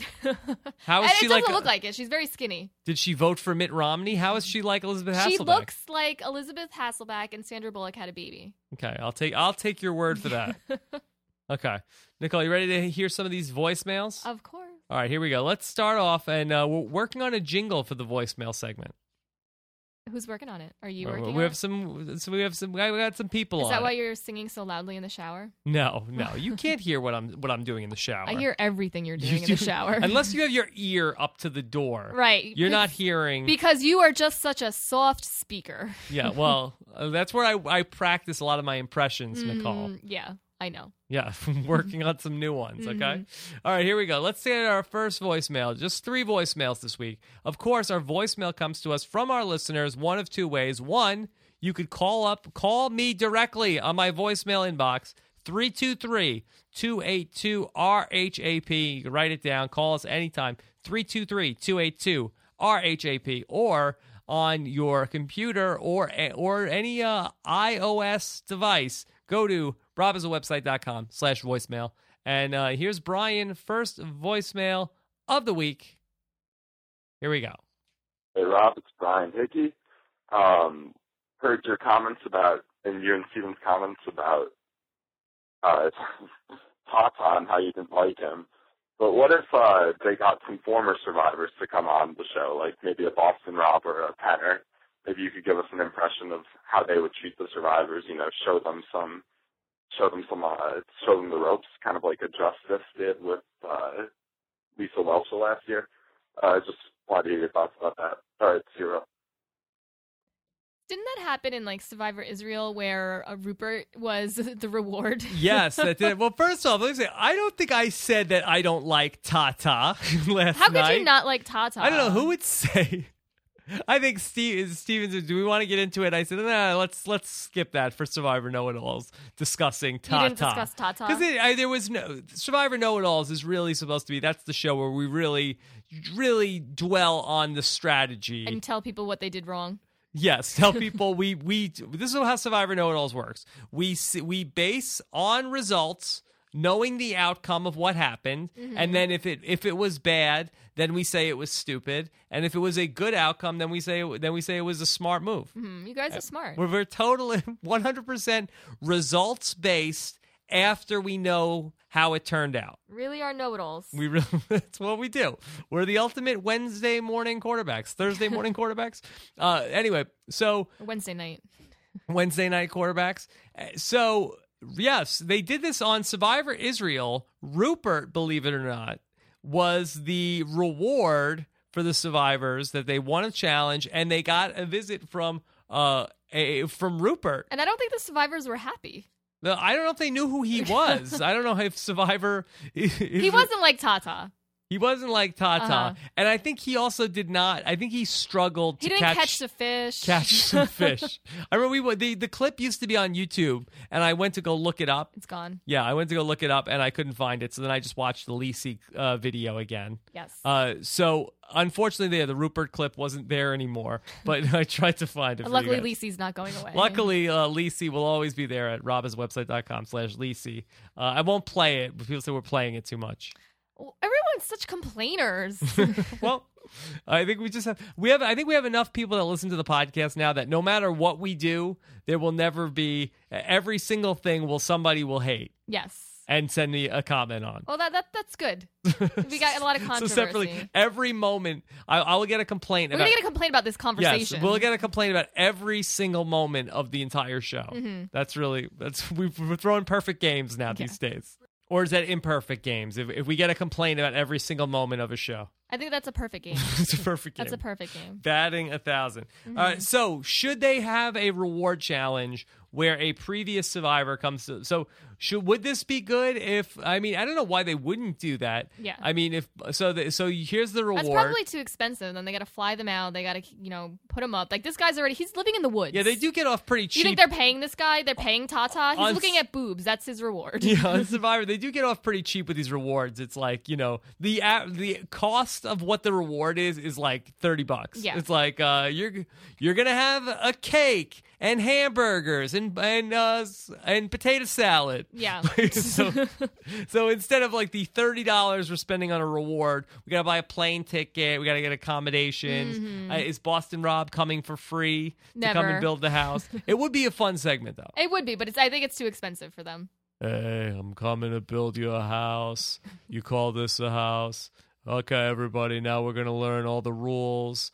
Rule number 1. So you get the BR rules, you get the house. We already have the BR rules. Yeah. Well, if you have Philip on your tribe, yes. you know the BR rules. Yes. Yeah. Now, if, let's say hypothetically now, it was Boston Rob is going to come and build you a house. Uh-huh. Now, does he come in and tell you how to make the crispy rice also? And he's like, you got to put the rice on the bottom of the pan, and that's how it gets really good. And, probably. And then does Philip have like an aside with Boston Rob? Like, Boston Rob, tell me who's... I can't even do Philip. Tell me what's going on. Tell me. Are there any other Boston Rob rules that I didn't know about? Yes. Can have a whole aside. Mm-hmm. So maybe they need to do it on a season that doesn't have all stars. Yes. Okay. All right. Let's take voicemail. Voicemail number 2. This is from Charles, and he wants to know about the next target on the Fans Tribe. Here's Charles. Hey, Rob. This is Charles Linehan, and I had a quick comment I wanted to make. Do you think that Reynolds, now that he doesn't have an idol, do you think the target shifts towards Eddie, or do you think that the target is still back on Reynolds? Thanks for all you do, and fish it. Yes. Oh, I hear that enough in this house. To you too, Charles. Okay, so Nicole has... I hate McDonald's now. I'm not loving it. That's funny. Thanks. Anyway, has the target now that Reynolds has played his idol, if the fans go to Tribal Council next week, and assuming that the Sherry, Matt, and Mike alliance holds together, and apparently there's another girl named Julia also on the Fans Tribe, allegedly. Sometimes. So allegedly, sometimes. Will they vote off Eddie or will they vote off Reynolds next? Well, the whole point in keeping them was to keep the tribe strong. So if they are going back to tribal council, that means that they lost the challenge. So that theory is out the door. Yeah. Right? I So, guess so. Yeah, I think that they're definitely. Will they in vote trouble. out Julia next? I don't think so. She's in the alliance. But so is Laura. Yeah. Well, they went with the theory, let's keep this strong. And if they lose, that. No reason to vote out Reynolds before Eddie. I mean, Reynolds is killing it in these challenges. I mean, are you impressed with Reynolds and his beanbag tossing? I think I was just not impressed with Philip's beanbag tossing. Yeah. Why? If you thought Philip was doing bad? I did think Philip was doing bad. Philip was. I thought he did look like. He thought he was in the major leagues. he was. He had quite a wind up. He really. Yes. He looked like El Duque. Mm-hmm. Yeah. Yeah. So I was just not impressed with Philip's game. I had tweeted that to our friend AJ Mass, who writes for ESPN. that Philip was looking like the long lost brother of El Duque and Levon Hernandez, and AJ Mass said, "Yeah, El Kooky." I thought it was good. That was funny. Yeah, I thought he did. He put a baseball hat on. I think he would have looked a lot like El Duque. I think he even had a sidearm going on. He really was even like at one point, winding up like And I think he was like even spitting. He was like. He was getting into it. Yes, and he's still not so good. Maybe he was doing it for show. Maybe that was No, he was doing it because that's what he thought would work. Yeah. Well, he did win the game. He did, but he was laboring by the end. Yeah, I don't think that his performance was what won the game. And I thought it was really crazy that Jeff said that Philip won the challenge for. But what do you want? He did win the challenge. You're really nitpicking. I don't think that he won the challenge. I think that everybody involved helped win the challenge. I think that Reynolds really caught up to him. Well, I think the MVP. If I have to give out an MVP to this challenge, okay, who's the MVP? I'm giving it to the silent one. Eric Reichenbach. Why are you giving it to Eric? Because this challenge was brought back from the original Fans versus Favorites. This was the challenge where, and I just rewatched this season recently, that they did, I think it was like the second or third challenge that they did, and this is the famous challenge when Chet was in the water and everybody's yelling at him like, Chet, just come back! Like he couldn't find the key. Yeah. And so that was, and Ozzy was really killing it in that challenge. I think everybody really killed it in this challenge. I think every single one of them did really Eric's well. a good swimmer. They did really well. So to say that Philip won the challenge, I think is... I think you're nitpicking this. I don't think I'm nitpicking the person who won the last part, like it's not like Jeff's, like it's just whoever did the last part. That's what it comes down to. Yeah. It's not like that they could say Eric won immunity for swimming so fast. Well, he should have said that. He did swim really fast.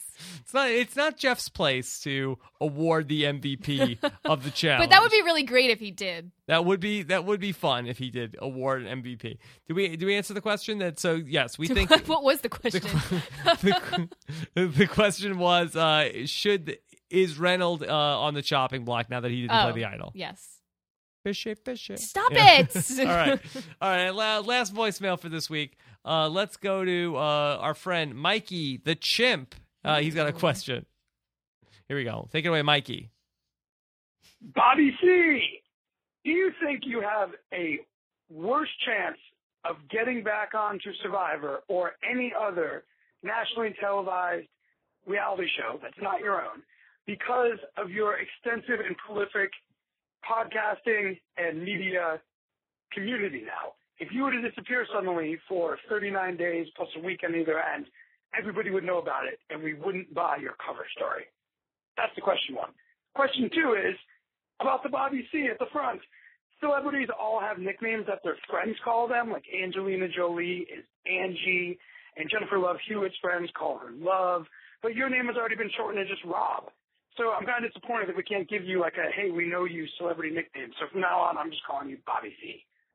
All right, Bobby C, it's Mikey the Chimp in West Hollywood. Thanks, man. Awesome shit. All right, Mikey the Chimp. You don't look like a Bobby C. All right, so two things there. One, Mikey the Chimp wants to, people always want to know about, do you think that doing the podcast helps or hurts you if you're going to go on a reality show or go back on Survivor? I always say that, look, nobody was calling me. Nobody was thinking about calling me before I did the podcast. So if anybody's even thinking about calling me, then it helped. and ultimately, if they say no because you have a podcast, then it was still closer than before I had the podcast. And if I ever had to disappear, well, for all you guys know that I may be disappeared right now. Maybe I just maybe I'll pre-record 30 or 40 podcasts. And you're psychic, and you know the outcomes to each episode. Well, and then if there's ever a nuclear holocaust, anything like that, or maybe Jonathan Penner is going to work on an impression of me. Maybe this is Jonathan Penner. Maybe this is Jonathan Penner. Maybe this is really Rupert. Come to you live from my apartment. It's Rob has a It's Sesternino has a podcast.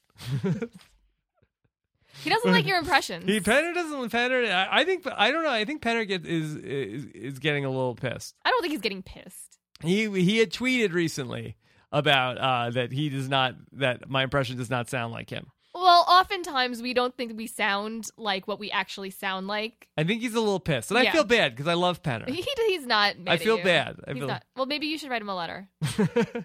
Yeah, but I feel like I did get. I was nervous that time that I did the impression for him. Yes, you do get nervous on the spot. I do get nervous. Uh-huh. I do get nervous, and I have a sore throat. Although I feel like I could do a better Penner. Mm-hmm. Like So many excuses. A lot of excuses. So many excuses. A lot of excuses. When I was watching fans versus favorites, though, I felt like I really had it working when I was watching the fans versus favorites. So when you're cyber stalking people, you really, you get to know them. When I cyber stalk people, what do you mean? When you're watching people on the internet, when you're watching Penner. How is me watching Survivor fans versus favorites cyber stalking? All right, it's not like cyber stalking, but you're still you're studying him. I'm just watching an old season of Survivor. There's no stalking. I see you watching him with a pen and pencil, really trying to get down the. Why would I have a pencil if I was trying to do an impression of somebody? To get down the cues. Yeah. All right. Well, keep working on this theory. No, it's not a theory. Keep working on this theory. All right. Part two of this was that Mikey thinks that I need a nickname. He feels bad. Now, did you know people call Jennifer Love Hewitt Love? I did not. In her circle? I thought they called her Crazy. Yeah. No, they call her Love. Mm-hmm. All right. So, yeah, I don't really have it. Do I have a nickname in my inner circle? I think Bobby is a good nickname because I think of like Bobby Bacala when I hear Bobby. And it's like an overweight Italian man. All right. Well, I don't want to be that. Yeah. I don't want to be that. Yeah. I mean, the Rob that sucks is kind of my sticks, nickname. yeah. But people don't really call me that to my face. Mm-hmm. At least they do. Well, sometimes. Yeah. Mostly on Twitter. So, yeah, I don't have a good nickname. I've never really had a good nickname.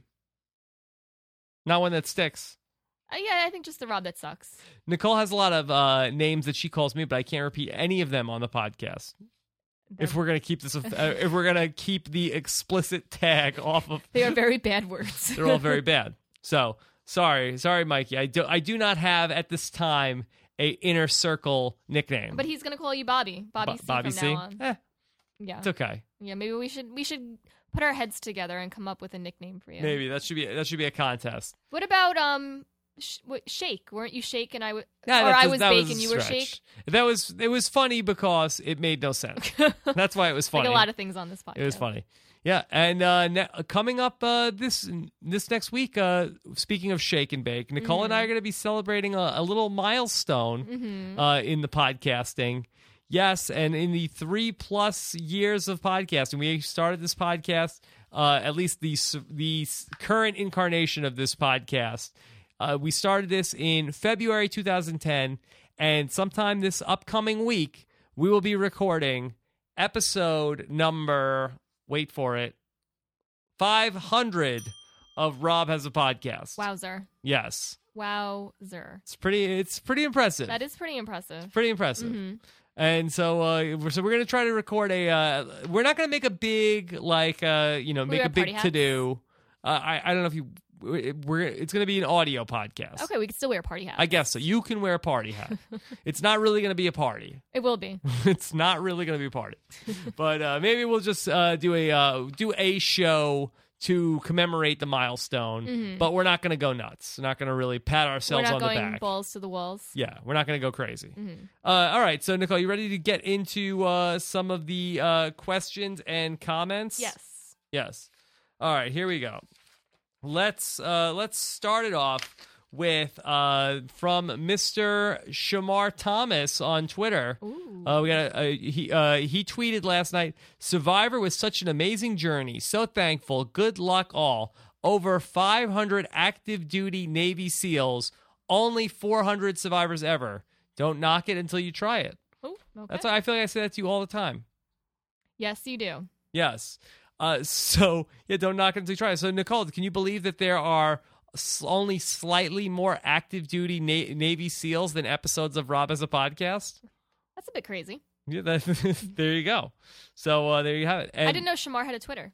Yeah, I didn't know Shamar liked Survivor. He said this morning, I said, "Shamar, what do you have to say to your haters?" And he said, basically, if you hate me so much, then put me back on the show. Oh. So Shamar, He wants to go back. he wants more. Oh, wowzer. He wants to go. He has unfinished business. Yes, I heard that he was very, very good in all of his exit interviews, like totally not bitter. Yes. Yeah, Shamar was. He was delightful. That's great. Yes. So very good. Nicole, could I talk about something that I wanted to bring up last week on the show and I didn't get a chance to? What if I said no? I guess I mean I wouldn't put it past you, but I'm just like, that's not really an option. So yes, you can. Okay, thank you, Nicole. So last week this was a news story about there was a speaking of erotica. We had a story that came out of the Miss Teen Delaware. Do you know about this story, Nicole? I think so, yes. Okay. So one of the Miss Teen Delawares, she had to be stripped of her title of Miss Teen Delaware because she appeared in a pornographic film, pornographic video on the internet. And I just want to know, do we need to state this sort of policy ongoing for the future for any future Miss Survivors, hypothetically? And this hasn't, we're not talking about I know that our beloved Miss Survivor 2013 RC Saint Amour we don't have to worry about this with her. But hypothetically, I would have put it past any of the survivors. No, only that Nicole. No survivor has ever made a pornographic movie. Oh no, let's just Google that. No, I'm pretty sure about this. Yes. No survivors have ever. I've never seen any pornographic videos from the survivors. Okay, so but let's just say hypothetically down the road, it's Miss Survivor 2015. Okay, and it should come to pass that she's in a pornographic video on the internet. Will she lose the title of Miss Survivor like Miss Teen Delaware did? I think it automatically gains her the title with our fans that are voting. So you think that? I think it would help. You think that the pornographic video should be made during the campaign portion of Miss Survivor? Well, if you know your demographic. Okay.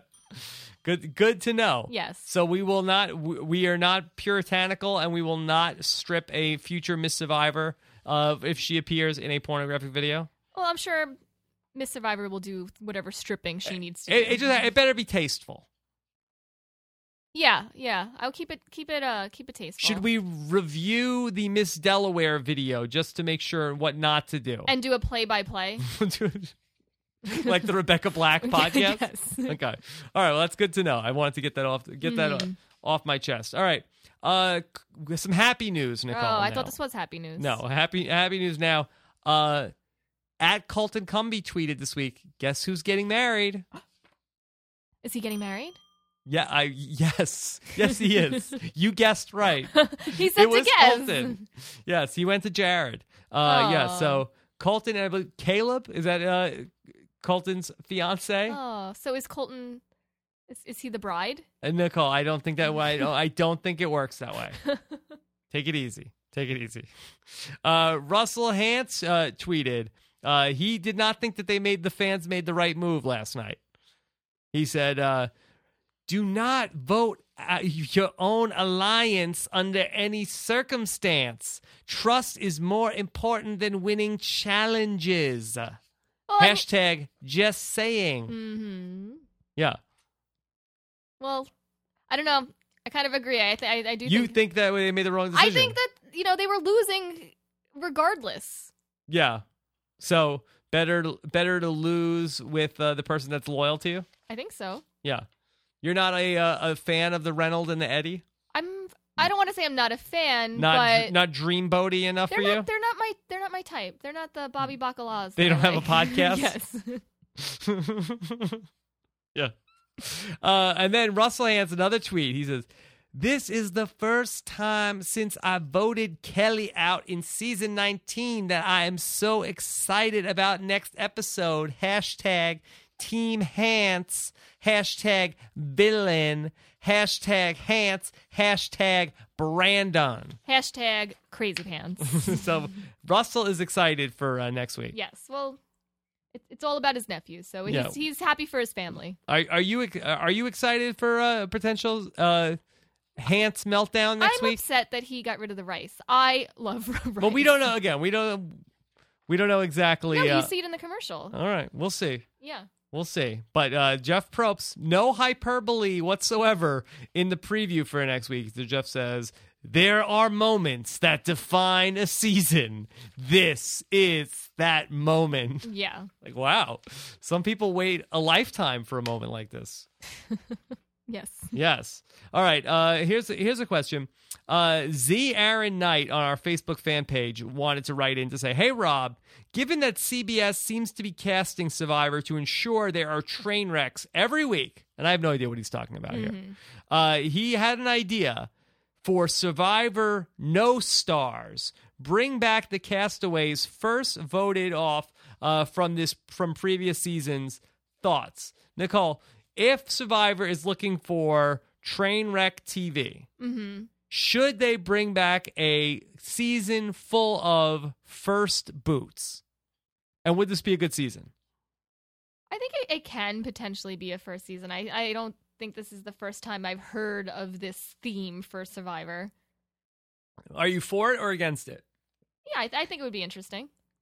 I am way for this. Yeah. I am way for this. I think this would be the most fun season ever of the show. It would. Would Francesca come back? It would not be a ratings draw. I would actually like to. I was thinking about. I wanted to do a podcast this week.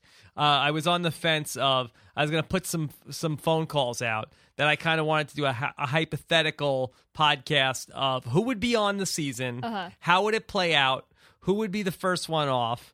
And who would win? I think there's two separate parts of the conversation. One, we're on season 26, so one, we got to cast it. Right. So who is too boring to bring back, for instance, and who could we get?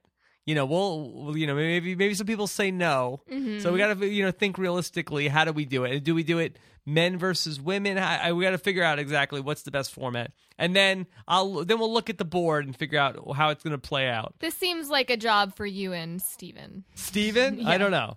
Who would? I thought this could be a good Gordon Holmes show. Okay, yes. I don't know. Yes. We'll see. Maybe it could be for the off season. Could be for the Save it for the off season. There's a lot going on right now. We're really in the perfect storm of reality TV. I'm Yes, covering we are. 4 shows right now. My goodness.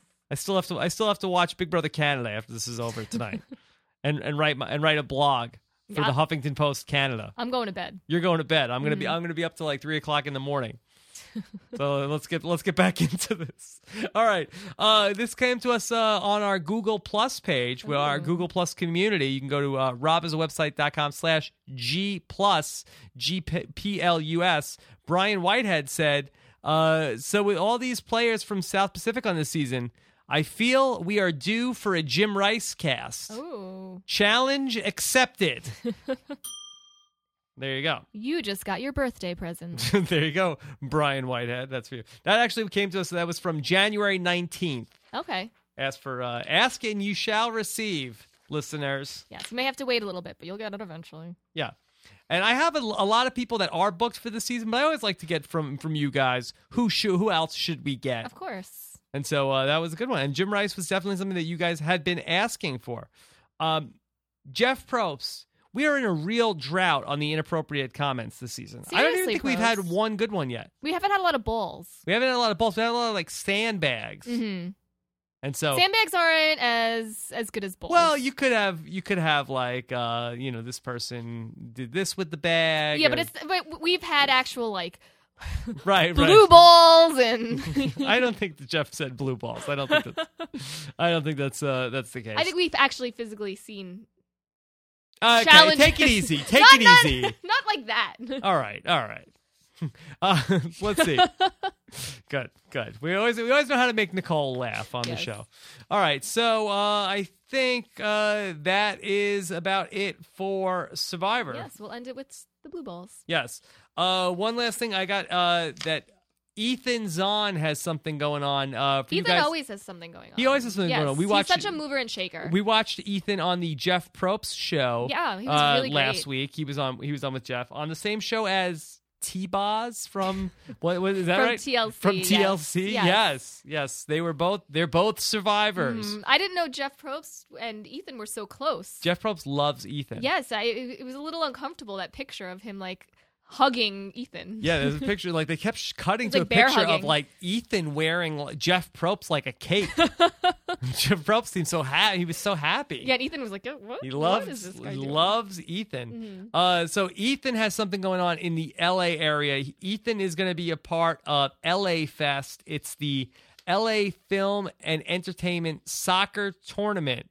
They are looking for teams. Basically, you can sponsor it costs $1,000 to enter a team, and all the money goes to charity. That is on Sunday, March 24th. And it is this is set up by this is a joint promotion. I think it looks like between the Mia Hamm Foundation and Grassroots Soccer. And if you want to find out more about that, you can go to lafest.net. And that's going to be at March 24th at the Home Depot Center. Oh, that's fantastic. Okay. And I believe Nomar Garcia-Parra is going to be there. Ooh la la. Nomar's not good anymore. Are we going to this? We are going to we have another event that we are going to be we're attending. double booked. We are double booked that weekend. For the second year in a row, we are going to be involved with the Miss California International Pageant. We're very fancy. Yes, very yes. fancy. So I am actually going to be hosting the pageant for the second year in a row. But that was because you did such a great job last Yeah, year. we're coming. No, seriously, you did. You did such a great job last year that they wanted you back again. Yeah. But that's not what we're just talking about the Ethan's event, lafest.net. If you want to be a part of that on Sunday, March 24th. If only we can be in two places at one time. If there was only some way to clone us. Yeah, maybe we could get Penner to start working on that impression. Yes, Penner, get on it. I would not want no. No. I have a now I'm in my head. I'm in my head now. Get out of your head. I'm in my head.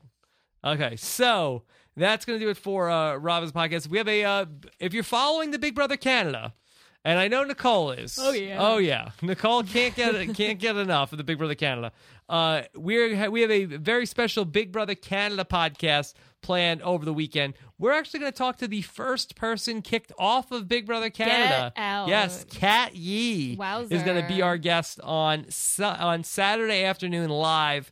I think we're trying to do that at 3 p.m. Eastern, and that is our Big Brother Canada podcast. And I've actually taken that out. I'm not going to put that in the main Rob as a Podcast feed. You have to subscribe to our Big Brother podcast feed. Go to robhasawebsite.com/BB podcast. And that is about it. If you'd like what you're hearing and you want to give us some good feedback, we love it when you do that on iTunes. Go to robhasawebsite.com/iTunes and give us 5 stars and comments. Always appreciate it. So, Nicole, anything else? I think that's it. And thanks to you guys, I will have a total this weekend for how much money we raised for Michelle's Place. That is the charity, of course, that Jillian Larson supports with the Reality Rally, helping women with breast cancer. And I will tell you guys over the weekend how much money we raised by using our links for Amazon on robhasawebsite.com, and also when people went to the link robhasawebsite.com/Amazon. So last I checked, as of today, we're about at $260 through 6 days. So we'll see what That's came great. in. We can do better on the 7th day. We can do better. We had all through the end of the day today. Yeah. So make sure all your purchases go through Amazon for the next few days. Yeah. Well, no, it's over. Oh, it's over? That's it. So as of tonight, then that's it. This was the cutoff. Okay. So you could still do that. Still do that, but the cutoff. I'll tell you guys over the weekend how much money we raised. Okay. Have a great weekend, everybody, and we'll be back with more Survivor and more.